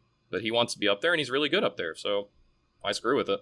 Yeah, it's an interesting concept, and the 1-2-3 thing I think might work if you do have a Dodger style lineup, but it's just there's too many factors around that. Yeah, and then the other side of it is if you're the Red Sox, for example, and you have 4, maybe 5 hitters you really feel comfortable with, and then a bunch of guys where you're just kind of praying they make contact. How does it really benefit you to take JD Martinez moving from 4th to 7th? Yeah. It makes that part of the order a little harder to get through, but at the expense of now you're hitting Marwin Gonzalez or Bobby Dahlbeck 4th. It's yeah, and it's interesting. This would take someone other than you and I to do the math here, but if you have something that's like that, that's what Dan's for. Right. If you have something like that, does it make sense to bunch them or spread them out and have an easier out every inning or just kind of kill an inning? Yeah, and I think most teams would probably just say, you know what, just kill an inning. Yeah. Because we'd rather have our guys bunched up so that when you do have, and obviously this is all obvious basic stuff, but when you do have Xander Bogaerts getting on base. Well, guess what? There's Rafael Devers and JD Martinez right behind him. Good Certainly, luck. I wonder if the math changes as far as chance to score as opposed to chance to put up a crooked number. Yeah, but I think that would be more the case if MLB managers like NBA coaches and NFL coaches had the ability to reorganize their personnel depending on the situation. Mm-hmm. But, just the static nature of the lineup and just the fact that you can't move guys around just means, well, or at least within a game is, you just kind of have to live with that. And, you just have to live with dead innings sometimes, I think. For sure. Our next email comes from Kyle, and Kyle says, my question is about the trends in access to baseball among amateur players.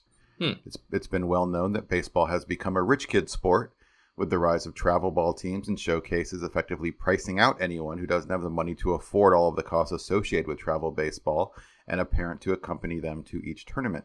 Companies like Perfect Game dominate the amateur circuit while charging hundreds of dollars per showcase or tournament. My question is the existence of large, expensive companies like Perfect Game and Prep Baseball Report inevitable in the current system? Say hypothetically PG ceased to exist tomorrow, would someone else take their place, or would high school athletes be able to be discovered by college programs and pro teams via more accessible means, like the urban youth academies or their high school teams? Also, do you think orgs like PG have an ethical responsibility in the current system to work towards equality and accessibility in their events? Yes, they do, and they don't necessarily fill that. They don't even come close. So, yes, I mean, places like Perfect Game and Prep Baseball Report definitely make the world of amateur scouting easier, and I think more importantly, the team's more accurate in the sense that it provides you with the most valuable look at a player. It's not always easy to go, and I think specifically about the Midwest at times, because it's not like you're going to see baseball in Miami where the quality of play is unbelievable. Or Texas or Southern California, which is it's just phenomenal level of high school baseball. Like you go see some, hot player in the Midwest, and like you go see he goes 3 for 4 with a double and 2 bombs. You're like, well, okay, but kid's throwing 71. And I don't know what I learned, and you always try to wonder to yourself. And I did it all the time. Like, man, what does this kid look like if I drop him in San Diego? You know what I mean? Or against a better lineup. Yeah, or anything like that. It's just like, what happens if this kid's suddenly in, like, Miami? I remember seeing Archbishop McCarthy, I think, one year, and they played American Heritage, 2 of the best high school programs in the nation. Like, American Heritage had Tristan Casas hitting third. Corey Acton went to Florida, hit second. Their leadoff man was a freshman named Enrique Bradfield, who had a phenomenal year at Vanderbilt this spring. And Bishop McCarthy had Joe Perez, who the Astros drafted.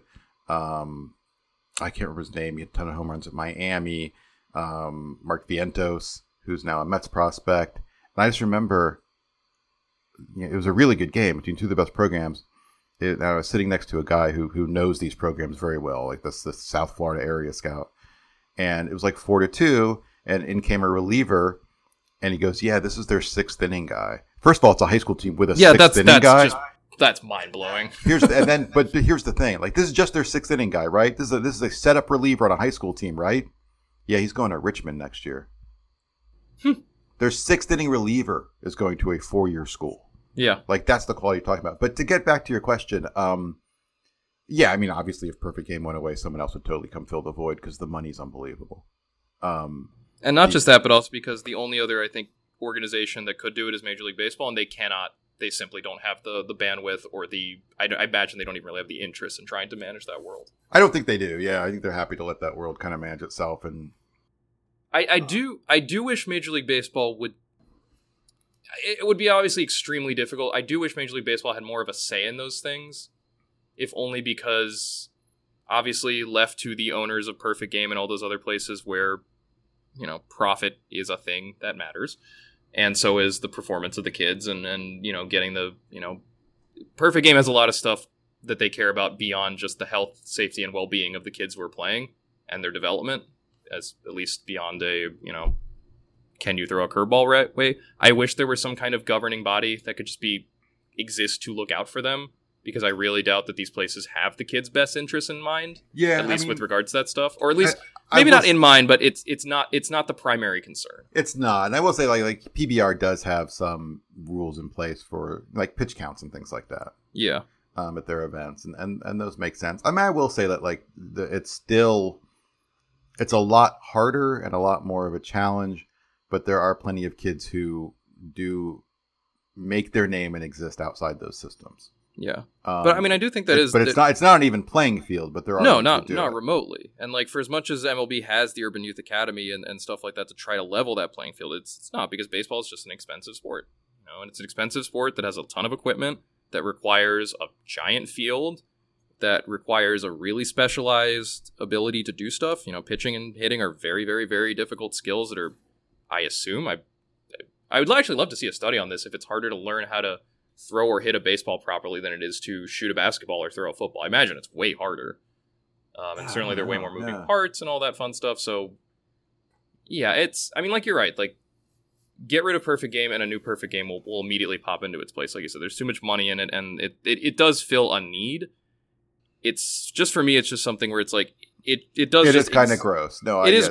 It's really gross, and it exacerbates, I think, that issue with, because I think if there's a widely held and I think correct belief that you get a kid into baseball, playing baseball, they will love the sport pretty much forever. That is the gateway. Mm-hmm. It's like, if beyond simply just watching the sport, or whatever attachment you had through your family or your friends or whatever. And I think that what worries me about stuff like Perfect Game is because it creates such a high kind of barrier to entry to get to that point where you can be someone who plays beyond T-ball or beyond elementary school or beyond whatever simple, like, kids, like beyond Little League, let's say. And even Little League is probably something where the kids are just hyper talented at this point. Mm-hmm. But if you want to play beyond that, you really can't unless you are good enough to be a Perfect Game. What do they call their kids? Just kids. Yeah, whatever weird term they have. Or you can afford it, and a lot of kids can't afford it. And a lot of that too is the travel ball circuit and the equivalent of the AAU teams and the interstate the national all-stars. Every baseball player I feel like I've talked to, when I asked them about what their life as a youth was like playing baseball, they'd all the younger ones, at least now, the guys who are 35 and under. I guess that is all baseball players at this point. Yeah, exactly. But especially the younger guys would say, no, by the time I was 10, I was on a travel ball circuit, or I was on an all-star team, or I was flying from state to state to state because every coach wanted a piece of me because they all knew I was the best player in wherever. And Granted, like, those are the guys who are the best players in wherever. But yeah, even then, but like, you talk to the parents who, it's like, yeah, it was a lot of work and it was a lot of money. And that's for people who want to afford it and who can afford it. I have a friend whose son is on track. His son plays baseball and loves baseball and is good at baseball. He's not going to have a pro career, and they know that. He's probably going to play after high school, but it's going to be like a D school, D2 school, or a smaller college. Yeah, he's not a star, but he's good enough to play after high school, which is quite an accomplishment in itself. And he plays travel ball, and it's not. He is not on one of these massive pro level travel ball teams that have first round picks. He's just on a travel ball team in Illinois. And it's also like the B team. Like this program runs 2 travel ball teams, and there's like an A team and a B team. He's on the B team. It's like $4,000. Yeah. It's absurd. It is an absurd amount of money. And so much of that is just travel and lodging. And then, of course, you have to factor in, my kid wants to be serious at this. I got to get him a coach. I got to get him training. I got to get him, the right physical training. Like, it becomes a whole thing because of the way that the sport has gone from. And it's funny because, you consider the beginnings of baseball. They were just teams of factory workers or coal miners or whoever just happened to be just came together and like, let's just play some based ball or whatever it was called back then. Rounders, some.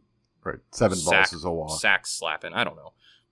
And now it's something where it's like, if you want your kid to be a professional baseball player, if your kid wants to be a professional baseball player, even just a good college player, that starts at like age 9, and it costs a ton of money, and it takes a shit ton of work, and it just sucks because there are plenty of kids who I'm sure would love to keep playing, even if they're not the best there at the sport, who just, even before the talent level cuts them down, it's the money and the access that get rid of them first. And to me, that's, to kind of wrap up to the point I started a million years ago, is I think really harmful for Major League Baseball's future because those kids are going to drift away from the sport. You don't just want the kids who are all into baseball and who played all the way through college and, had those dreams but had to give up on them. You want the kids who stop playing and like, I didn't play baseball past T-ball, but I still love the sport and I still care about it deeply. But it's hard to keep those kids around if you're basically saying to them from the age of 8, you can't play anymore. Yeah, you're excluded from a system. Yeah, like, or not even you can't play anymore. You can't play with you can't play with your friends. You can't play with other good kids. You can't play, you have to go play in this other, smaller, less successful, less accessible league with worse equipment and worse players because you just can't afford to be better. Yeah, that's America in a nutshell, though. I feel like I'm doing a radio program right now. I don't want to be doing that. I got all these, like, quip ready, like, these soundbite ready quips where I'm just like, I feel like I'm about to throw it to a traffic guy or something. Do we want to do weather on the 8s or something? I don't know. It's very sunny here now, here in New York City. 78 degrees here in DeKalb, Here on Illinois. 1010 winds. Sign of the times. It's 3:05 p.m. Sports coming up in 10 minutes. You're on WFAN. Let's take a call now from... Who's the next email from? Next email's from Ricky.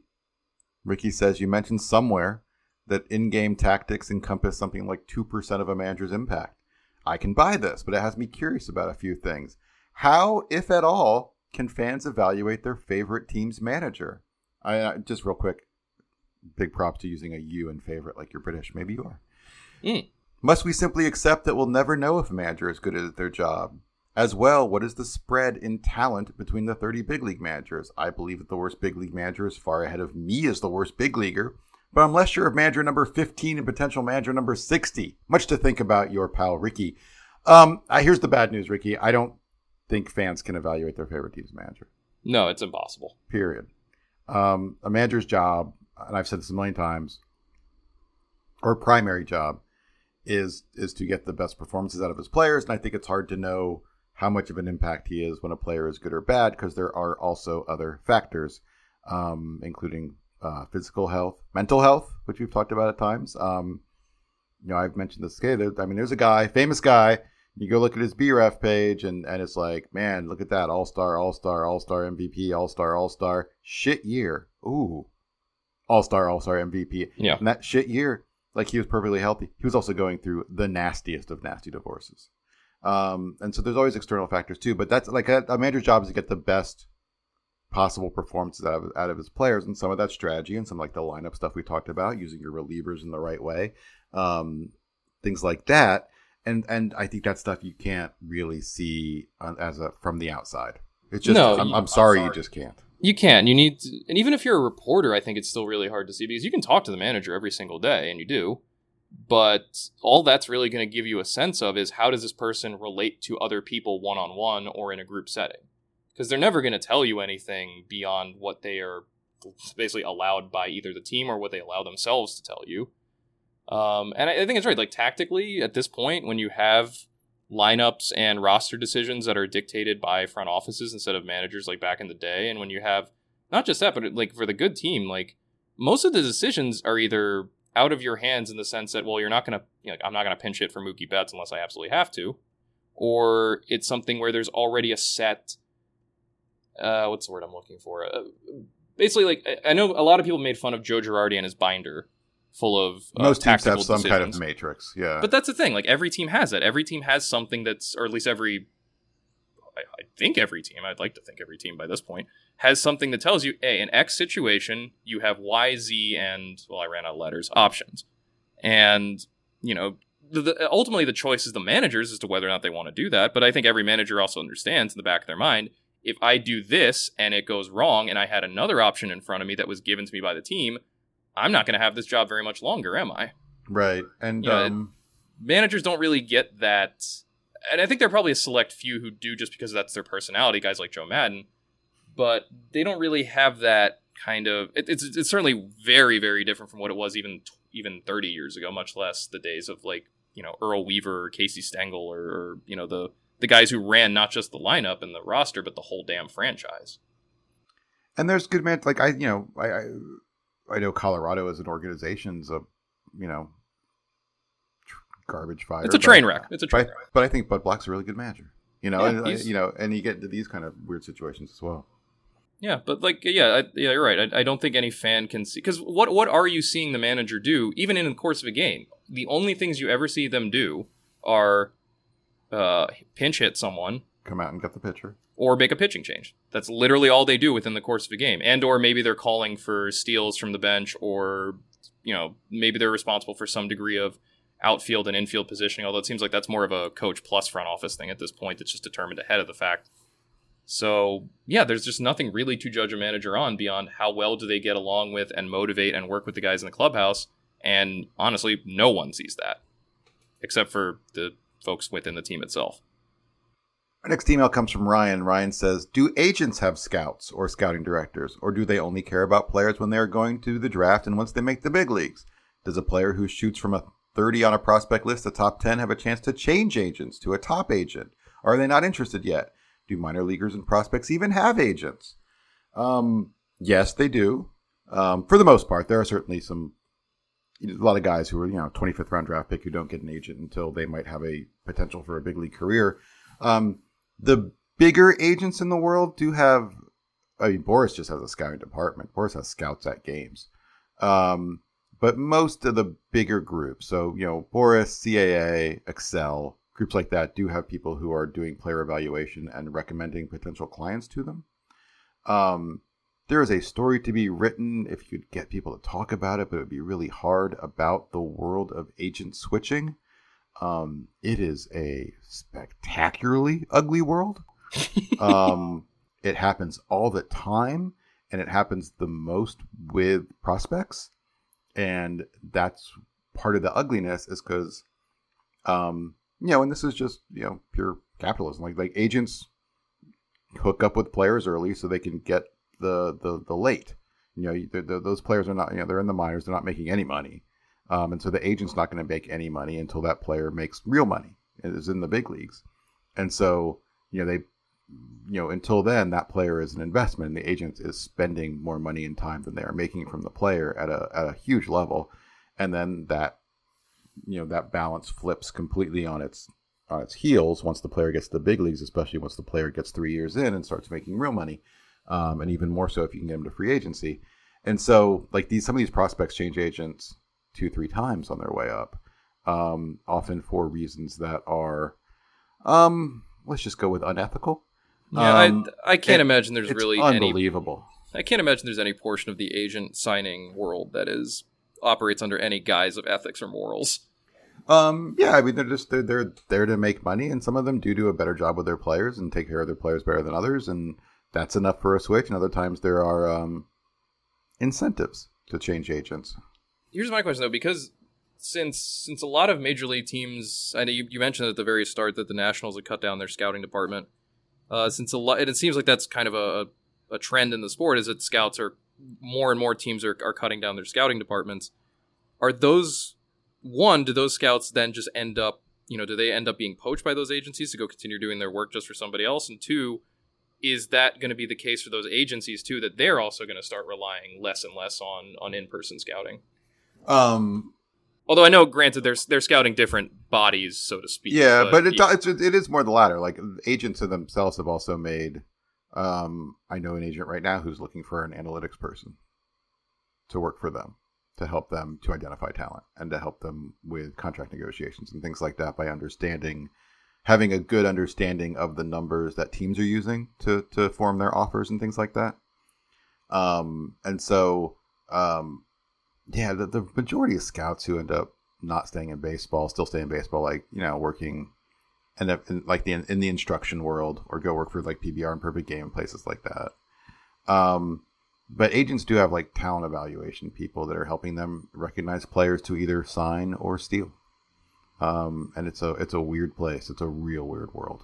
Yeah, it sounds like it's the cantina in Mos Eisley. It's just a wretched hive of scum and villainy. It's no different from the rest of the world. That's true. Our final email comes from Patrick. Patrick says, you mentioned wearing a Wu-Tang Clan t-shirt on the podcast. That's true. Wu-Tang is forever. And it's also for the children. That got me thinking. What are the best debut albums? Oof. The Wu-Tang's That's really tough. The Wu-Tang's Enter the Wu-Tang, 36 Chambers, has to be in the discussion. I'd nominate the Cars debut album as well. Patrick, you're onto something. That's one of the more underrated albums of all time. I'm curious what you and the co-host think. Anything come to mind immediately for you, John? Nas's Illmatic, which is not just one of the greatest debut albums ever, but one of the greatest hip hop albums ever, period. That one immediately just came to mind. That is a really good question, though, because part of it is I forget sometimes whose debut albums are whose, and there's also just been so much music in the last 10 years of just keeping track of, what is new that came out. I'm just trying to think older stuff. I mean, like the Clash comes to mind. Clash self-titled is up there. B-52 self-titled is up there. Naked Ray Gun's Basement Screams. Devo, Are We Not Men, We Are Devo, is unbelievable. Those are Interpol's first album in that particular indie world. Strokes' first album too. The Strokes' first album is very good. The Strokes' first album is the best thing they ever made. Yes. It's funny that Rick Ocasek came up, though, because I've been thinking about this. Like, because Rick Ocasek, I mean, the Cars were great, but then he turned into, like, the go-to producer for a solid, 20-some years. And I'm just jealous that the last generation gets him, but my generation gets Jack Antonoff just going on every record and making it sound bad. Oh, I didn't know this. This is what he does now? Well, he produced the most recent Lord album, the most recent St. Vincent album. He produced the most recent Claro album, I believe.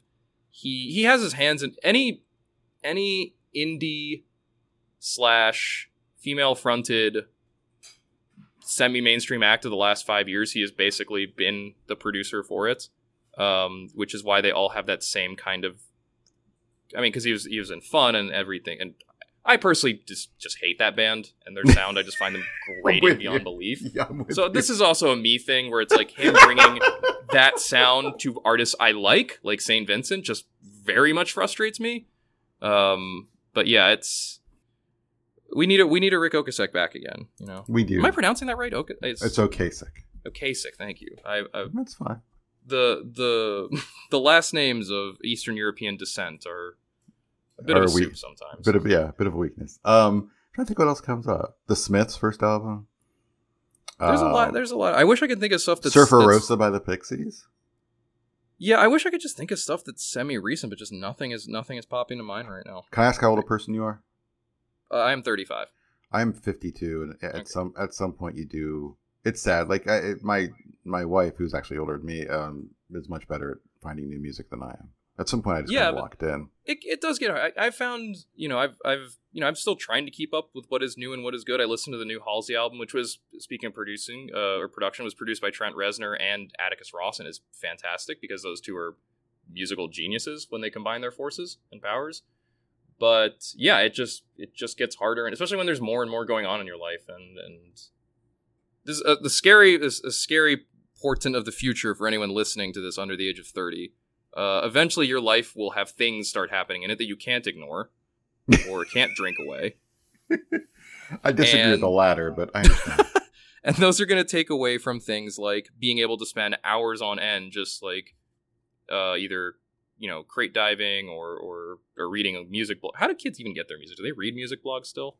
No, there's no way. Okay. They get maybe. Yeah, I think they just get their recommended list on Spotify and go finding whatever it is the current equivalent of Gorilla versus Bear or Brooklyn Vegan is.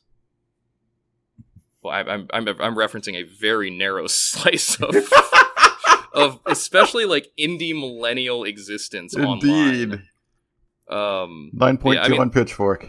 Yeah, the one that did immediately jump out to me that was that Nas album was Illmatic, especially because it came out, I believe, 94 and Enter the Wu-Tang was 93. I mean, you can make a pretty good argument that 88 to 96 is probably the greatest period in the history of rap, just because if you look at the albums that came out then, Enter the Wu-Tang, Illmatic, a couple of Outkast albums, Ready to Die.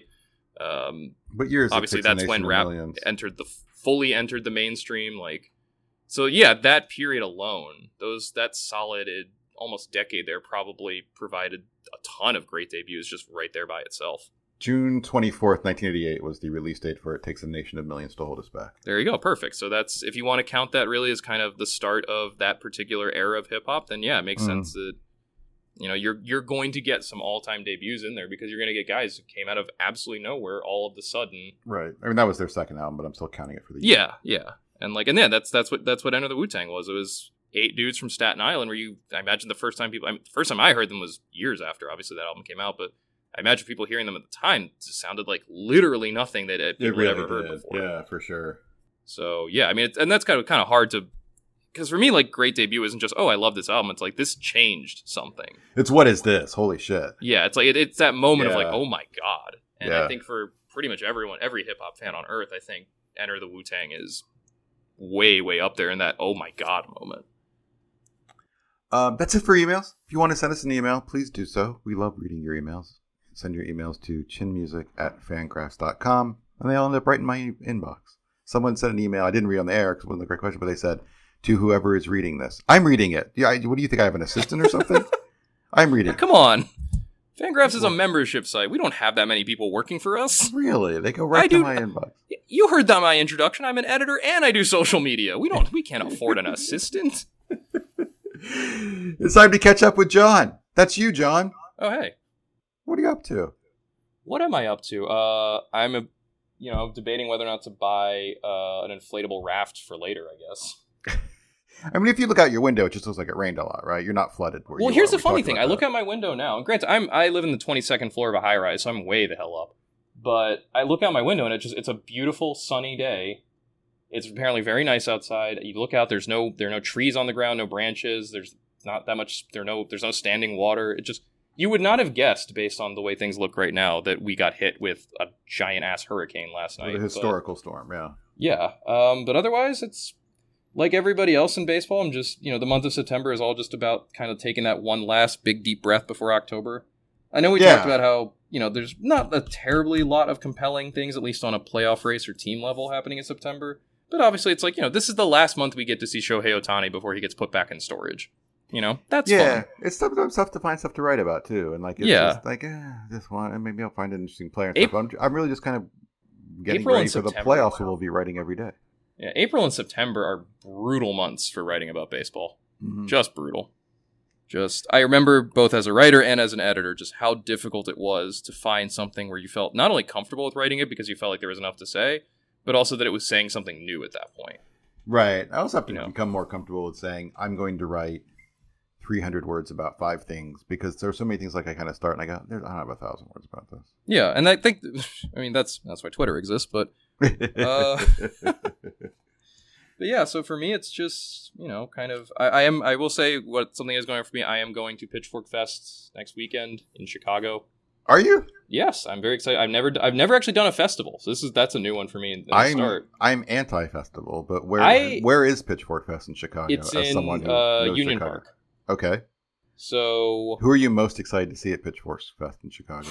That's a good question. I think it feels like the lazy answer, but Phoebe Bridgers is going to put on a fantastic show. Her last album was very, very highly rated, and with good reason. I think it's fantastic. Erykah Badu is going to be performing, which I'm just really interested to see what an Erykah Badu show looks like. I've never seen her live. I've heard she's a fantastic performer, so I'm really excited to see what that's like. The 2009 version of me will certainly see Animal Collective and go, oh, hey, I remember you guys, and then move on. And I think there's some smaller bands in there that I'm interested to see. Definitely Dogleg, Dead, Armand Hammer, which is a very cool rap duo who I really like. Bartees Strange, also kind of in the same. Maxo Cream, fantastic rapper. Ty Segall always puts on a really good live show. I've never seen either Waxahachie or Angel Olsen. I'm very interested to hear them because I think they're just both fantastic. Waxahachie was a musical guest on the previous version of this podcast. There you go. I didn't like the latest St. Vincent album. She is the headliner on the middle date Saturday. I still like her a lot. The one, though, I will say, if there's one, Sunday to me, the last day of the lineup is particularly just chaotic because of just the folks that they've had lined up. Beyond Erykah Badu, you've got Danny Brown, who is just a whirling dervish nonsense chaos monster when it comes to his music. And then the one I'm really super excited to see how it plays out, because it could either be transcendent or a complete train wreck, is Cat Power. Oh. Yeah, that's a hand grenade right there. And I'm really excited to see how it blows up. Last month, I want to say, I think it was last month, was Lollapalooza in Chicago. And they did have a vaccine requirement. What are the rules for Pitchfork Fest? Pitchfork also has a vaccine requirement. Yes, you have to have either a vaccine requirement or negative COVID-19 test results. And you have to, if you're not vaccinated, you have to provide a negative test result within 24 hours each day you attend the festival. Oh, wow. So, it's going to be very hard for people to, I think, get in who are not vaccinated. And on top of that, they're saying, they recommend mask usage.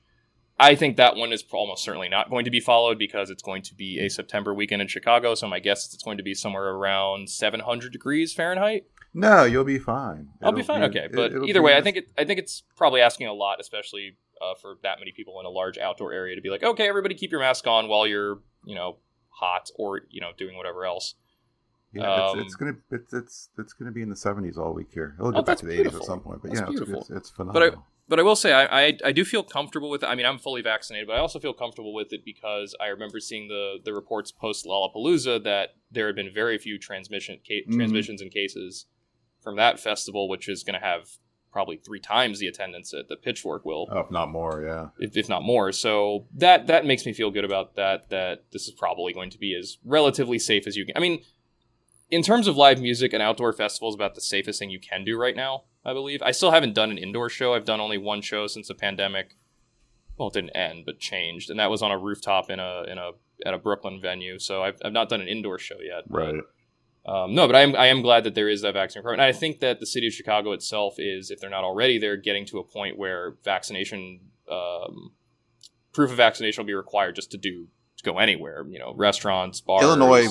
Illinois starting 3 days ago went back to indoor masking as a requirement as opposed to a suggestion. Yeah. I've not. Yeah, and I New haven't York's been anywhere, already so I'm there not too. sure. I'm not sure how well it's being enforced, especially here in DeKalb. But they did go back to state mandate of masking indoors. Yeah, and New York is there too, but New York also has the proof of vaccination requirement for restaurants and bars at the very least. And I think I can't remember when I went to the MoMA if you had to show proof of vaccination. I know I did. You did. So to get into museums too. Right. So yeah, that's what I got coming up. Going to Chicago for the second time in 2 months so that I can go back. I'm very excited too because the hotel that I'm staying at is, I don't remember which one it is. I actually just got an email from them. It's a Homewood Suites in the downtown West Loop or something. Okay. On Jefferson Street. Yep. If anyone wants to come stalk me. And I picked it in part because it was, it's affordable and it's well located to Union Park. I think it's like a 10 or 15 minute walk to the park. But it's also right by Au Cheval. Don't know it. So I plan on eating a burger maybe 3 times a day while I'm there. Because that's one of the best burgers I've ever had. Last night when I was in Chicago in July, I stopped by Small Cheval and had a wonderful time. So it sucks. I would like to, I still have from my previous life, literally hundreds of thousands of Marriott points. The tragedy that every baseball writer went through over the last year plus of all these points just sitting there, and they're just sitting there, and we'd like to, for our anniversary and things like that, go to a hotel in our old hood in Chicago and have a lovely night out, and I just keep waiting for that opportunity. It just doesn't present itself. Yeah, it'll happen again, but yeah. It's time for a moment of culture, John. Okay. Do you have something? Yes. If you have not seen it, if you have been living in a hole the last couple of years, and if you didn't see the show or the movie that the show is based off of. You talk about The Wire? What do you got? I mean, I love The Wire. Sure. I just wait for that. Look, if you're a baseball fan, you've probably watched The Wire because you're probably an older white person, and older white folks love The Wire with good reason. It's a fantastic show, and it's by the capo di tutti older white people capos that is David Simon. But for me, it's the very funny, very silly, very well done What We Do in the Shadows. Fantastic TV show. Coming back next week. Coming back tonight. Tonight? September 2nd, season 3 premiere on FX. FX, Fox, whoever is in charge of FX, please give me money. If you've not watched that show, it is a half-hour comedy. Both seasons are available on Hulu. It is both very easy to binge and very recommended. You will laugh yourself stupid. It features some of the funniest comedians currently working, including one of my personal favorites, Matt Berry. He was just phenomenal. I wish I had a voice like that. pompous British accent that is just deployed absolutely perfectly. It's based off a movie that was directed by Taika Waititi and starred both him and Jermaine Clement. So if you're trying to get an idea of what it is in terms of humor, that's where it is. The premise is it's 4 vampires actually, who live in Staten Island and are just incompetent boobs at everything. At literally everything. They cannot do anything right. It is very funny. It is one of my favorite shows on TV, if not my favorite. Right, and they kind of have like the centuries-old vampire aesthetic, but they're stuck in and Staten Island.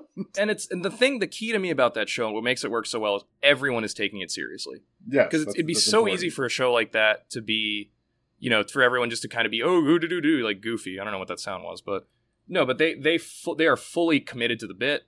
They execute it perfectly. So I really recommend if you haven't seen it. If you have seen it, obviously you know what I'm talking about. It is back tonight. In a similar vein, and for FX to give me more money, they've just released a show, also a Taika Waititi associated show. He executive produced it, called Reservation Dogs. It is a show. I've been told to watch this, and I have not. Is it good? I watched the first 3 episodes the other night because it's only on Hulu, I believe. It's not airing on FX proper. It's about 4 teens who live on a reservation in Oklahoma. Everyone involved with the show in terms of creation, starring, writing is native, is part of some native tribe. It's very funny, but it's also, I think, Andy Greenwald and Chris Ryan do the Watch podcast for The Ringer described it as having a Richard Linklater vibe, and I think that's really accurate. It's really just about these 4 kids who are just trying to kind of get out of this place that they hate, and just kind of this kind of shambolic pace of life in a small reservation town in Oklahoma. It's very funny. To me, actually, the funniest person in it is someone I would not have expected at all, Zan McClandon, who is probably better known to people for being in season 2 of Fargo and season 2 of Westworld. He had a solo episode basically in that season 2 of Westworld. That's probably the best thing that show's ever done, which granted, low bar, but he is very funny in that show. They let him just play a straight comic role and he just absolutely nails it. But everyone is really good in that show. It is both funny and actually very heartfelt. It's very clear that everyone involved in the making of that show has a real love and appreciation for what went into it. And I also really highly recommend that. It's definitely not as over the top silly or funny as what we do in the Shadows, but very much a good loose hangout vibe show. Right. And a very easy way to just spend, 20 minutes. I think it's a new episode every Monday. To spend 20 to 30 minutes, however long each episode is, just kind of hanging out in the vibe of a place, especially a place that a lot of people know nothing about and never see, is the world of Native American reservations. I've driven by them, and I feel like I have more exposure than most. Yeah, and I think I really like about the show too is it does not shy away from what those places are. It doesn't give you a sunny, rose-colored view of what it's like to live in a reservation. It's not overly romantic. No, it is not overly romantic. It's realistic. It is, this place is kind of a dump, but it's our dump. Mm-hmm. And it means something to us. And there's a lot going on, I think, there, too, with kind of what it means to be Native American at this time and age, and kind of what does that mean for each individual? Like, what does it mean to be a Native American in 2021 America? And I think it's a fantastic show. I've really liked what I've watched so far. So, yeah, John Landgraf, if you listen to this podcast, you can make your check out to Jonathan Taylor. I will, not give you my address because I don't need to be stalked. But you just email me, chinmusic@fangraphs.com. Yeah, email Kevin's assistant at chinmail. Chinmail. Wow, that's awful. Chinmail. Brought to you by. But yeah, that's my culture right now. And I also, since we just talked musically, I will recommend the new Halsey album. Like I said, it's really good. It's Trent Reznor is just a damn genius when it comes to production. So. Very, very much recommend that one. If you want something that is Grimes but better. Speaking of Wellington, or speaking of what we do in the Shadows, Wellington Paranormal's on HBO Max. Have you seen that? Yes, the other spinoff of that movie. It's the other spinoff of those people. Yeah, it's the same kind of humor. People playing something incredibly straight, and that's what makes it so funny. And it obviously Wellington, New Zealand. Most of the people who make these shows are in New Zealand, and it's a group of police officers who are investigating paranormal stuff. And like the key is much like what we do in the Shadows is just like there's no, and they don't even like set it up or anything like that. It's just like in what we do in the Shadows, like vampires are real, right? That's just part of the reality. And this is like all these things, ghosts and werewolves things are just real, and this is how the police deal with them. It's just a commitment to the bit that's really special. It's what makes it. But I did want to talk about a show on Netflix that is great fun in a world where we need escapism. It is not groundbreaking. But it's great fun. It's called Brand New Cherry Flavor, and it is it's like 7 or 8 episode series. One story told in whole. It takes place in. I kind of like the setting as well. It takes place in the early '90s in Los Angeles, and it is the story of a independent woman film director who goes to Los Angeles as kind of the hotness off of her indie film, and a scumbag producer who kind of buys her film and then screws her over, and her getting revenge through the world of the supernatural. And there are times it tries to have like a Twin Peaks vibe. For sure it's trying that. It's visually quite good. The story's quite good. It is gruesome. People vomit kittens. And there's plenty of violence and things like that. It's a wonderful adult escapist vehicle that will help you get through your week. Yeah, if anything right now, if there's any particular reason to recommend shows like What We Do in the Shadows and Reservation Dogs, it's, boy, after this week, I think everyone really could use just get away from it all. 30 minutes just to laugh about stuff that has nothing to do as much as they can with the world at large. Because the nice thing about both those shows, they exist within the world that we live in, but they're not particularly interested in talking about that world. So, like, the characters live in their own world, and you can just kind of ignore that bad stuff happens elsewhere. Right, you know, exactly. This show has plenty of bad stuff happening in it. But in an entertaining way. But it's really like Catherine Keener kind of... Oh, Catherine Keener, the best. Yeah, Catherine Keener. Just absolutely like chews up the scenery in every scene she's in. It's really good performance. It's clever. It's a lot of fun. You do it's one of those good shows. Like, the show's over, you're like, nah, let's just watch another one. I don't have enough of those. Absolutely not. I think we're done here, John. I think we are too. I cannot thank you enough for coming into the co-host chair for a week. And if you want to email the show again, it's Chain Music. No, it's Chin Music. I was going to say chainmail. Chainmail at Fangraphs. It's Chin Music. Now, if you message chainmail at fangraphs.com, you get a reply from Dan in full knight's armor, challenging you to an online duel of Hearthstone. Yeah. Chin Music at fangraphs.com is the address. And if it's good, my assistant will pass it on to me. And thanks to everyone for listening. Thanks to Julian McWilliams from the Boston Globe for coming up and talking to us about more darkness.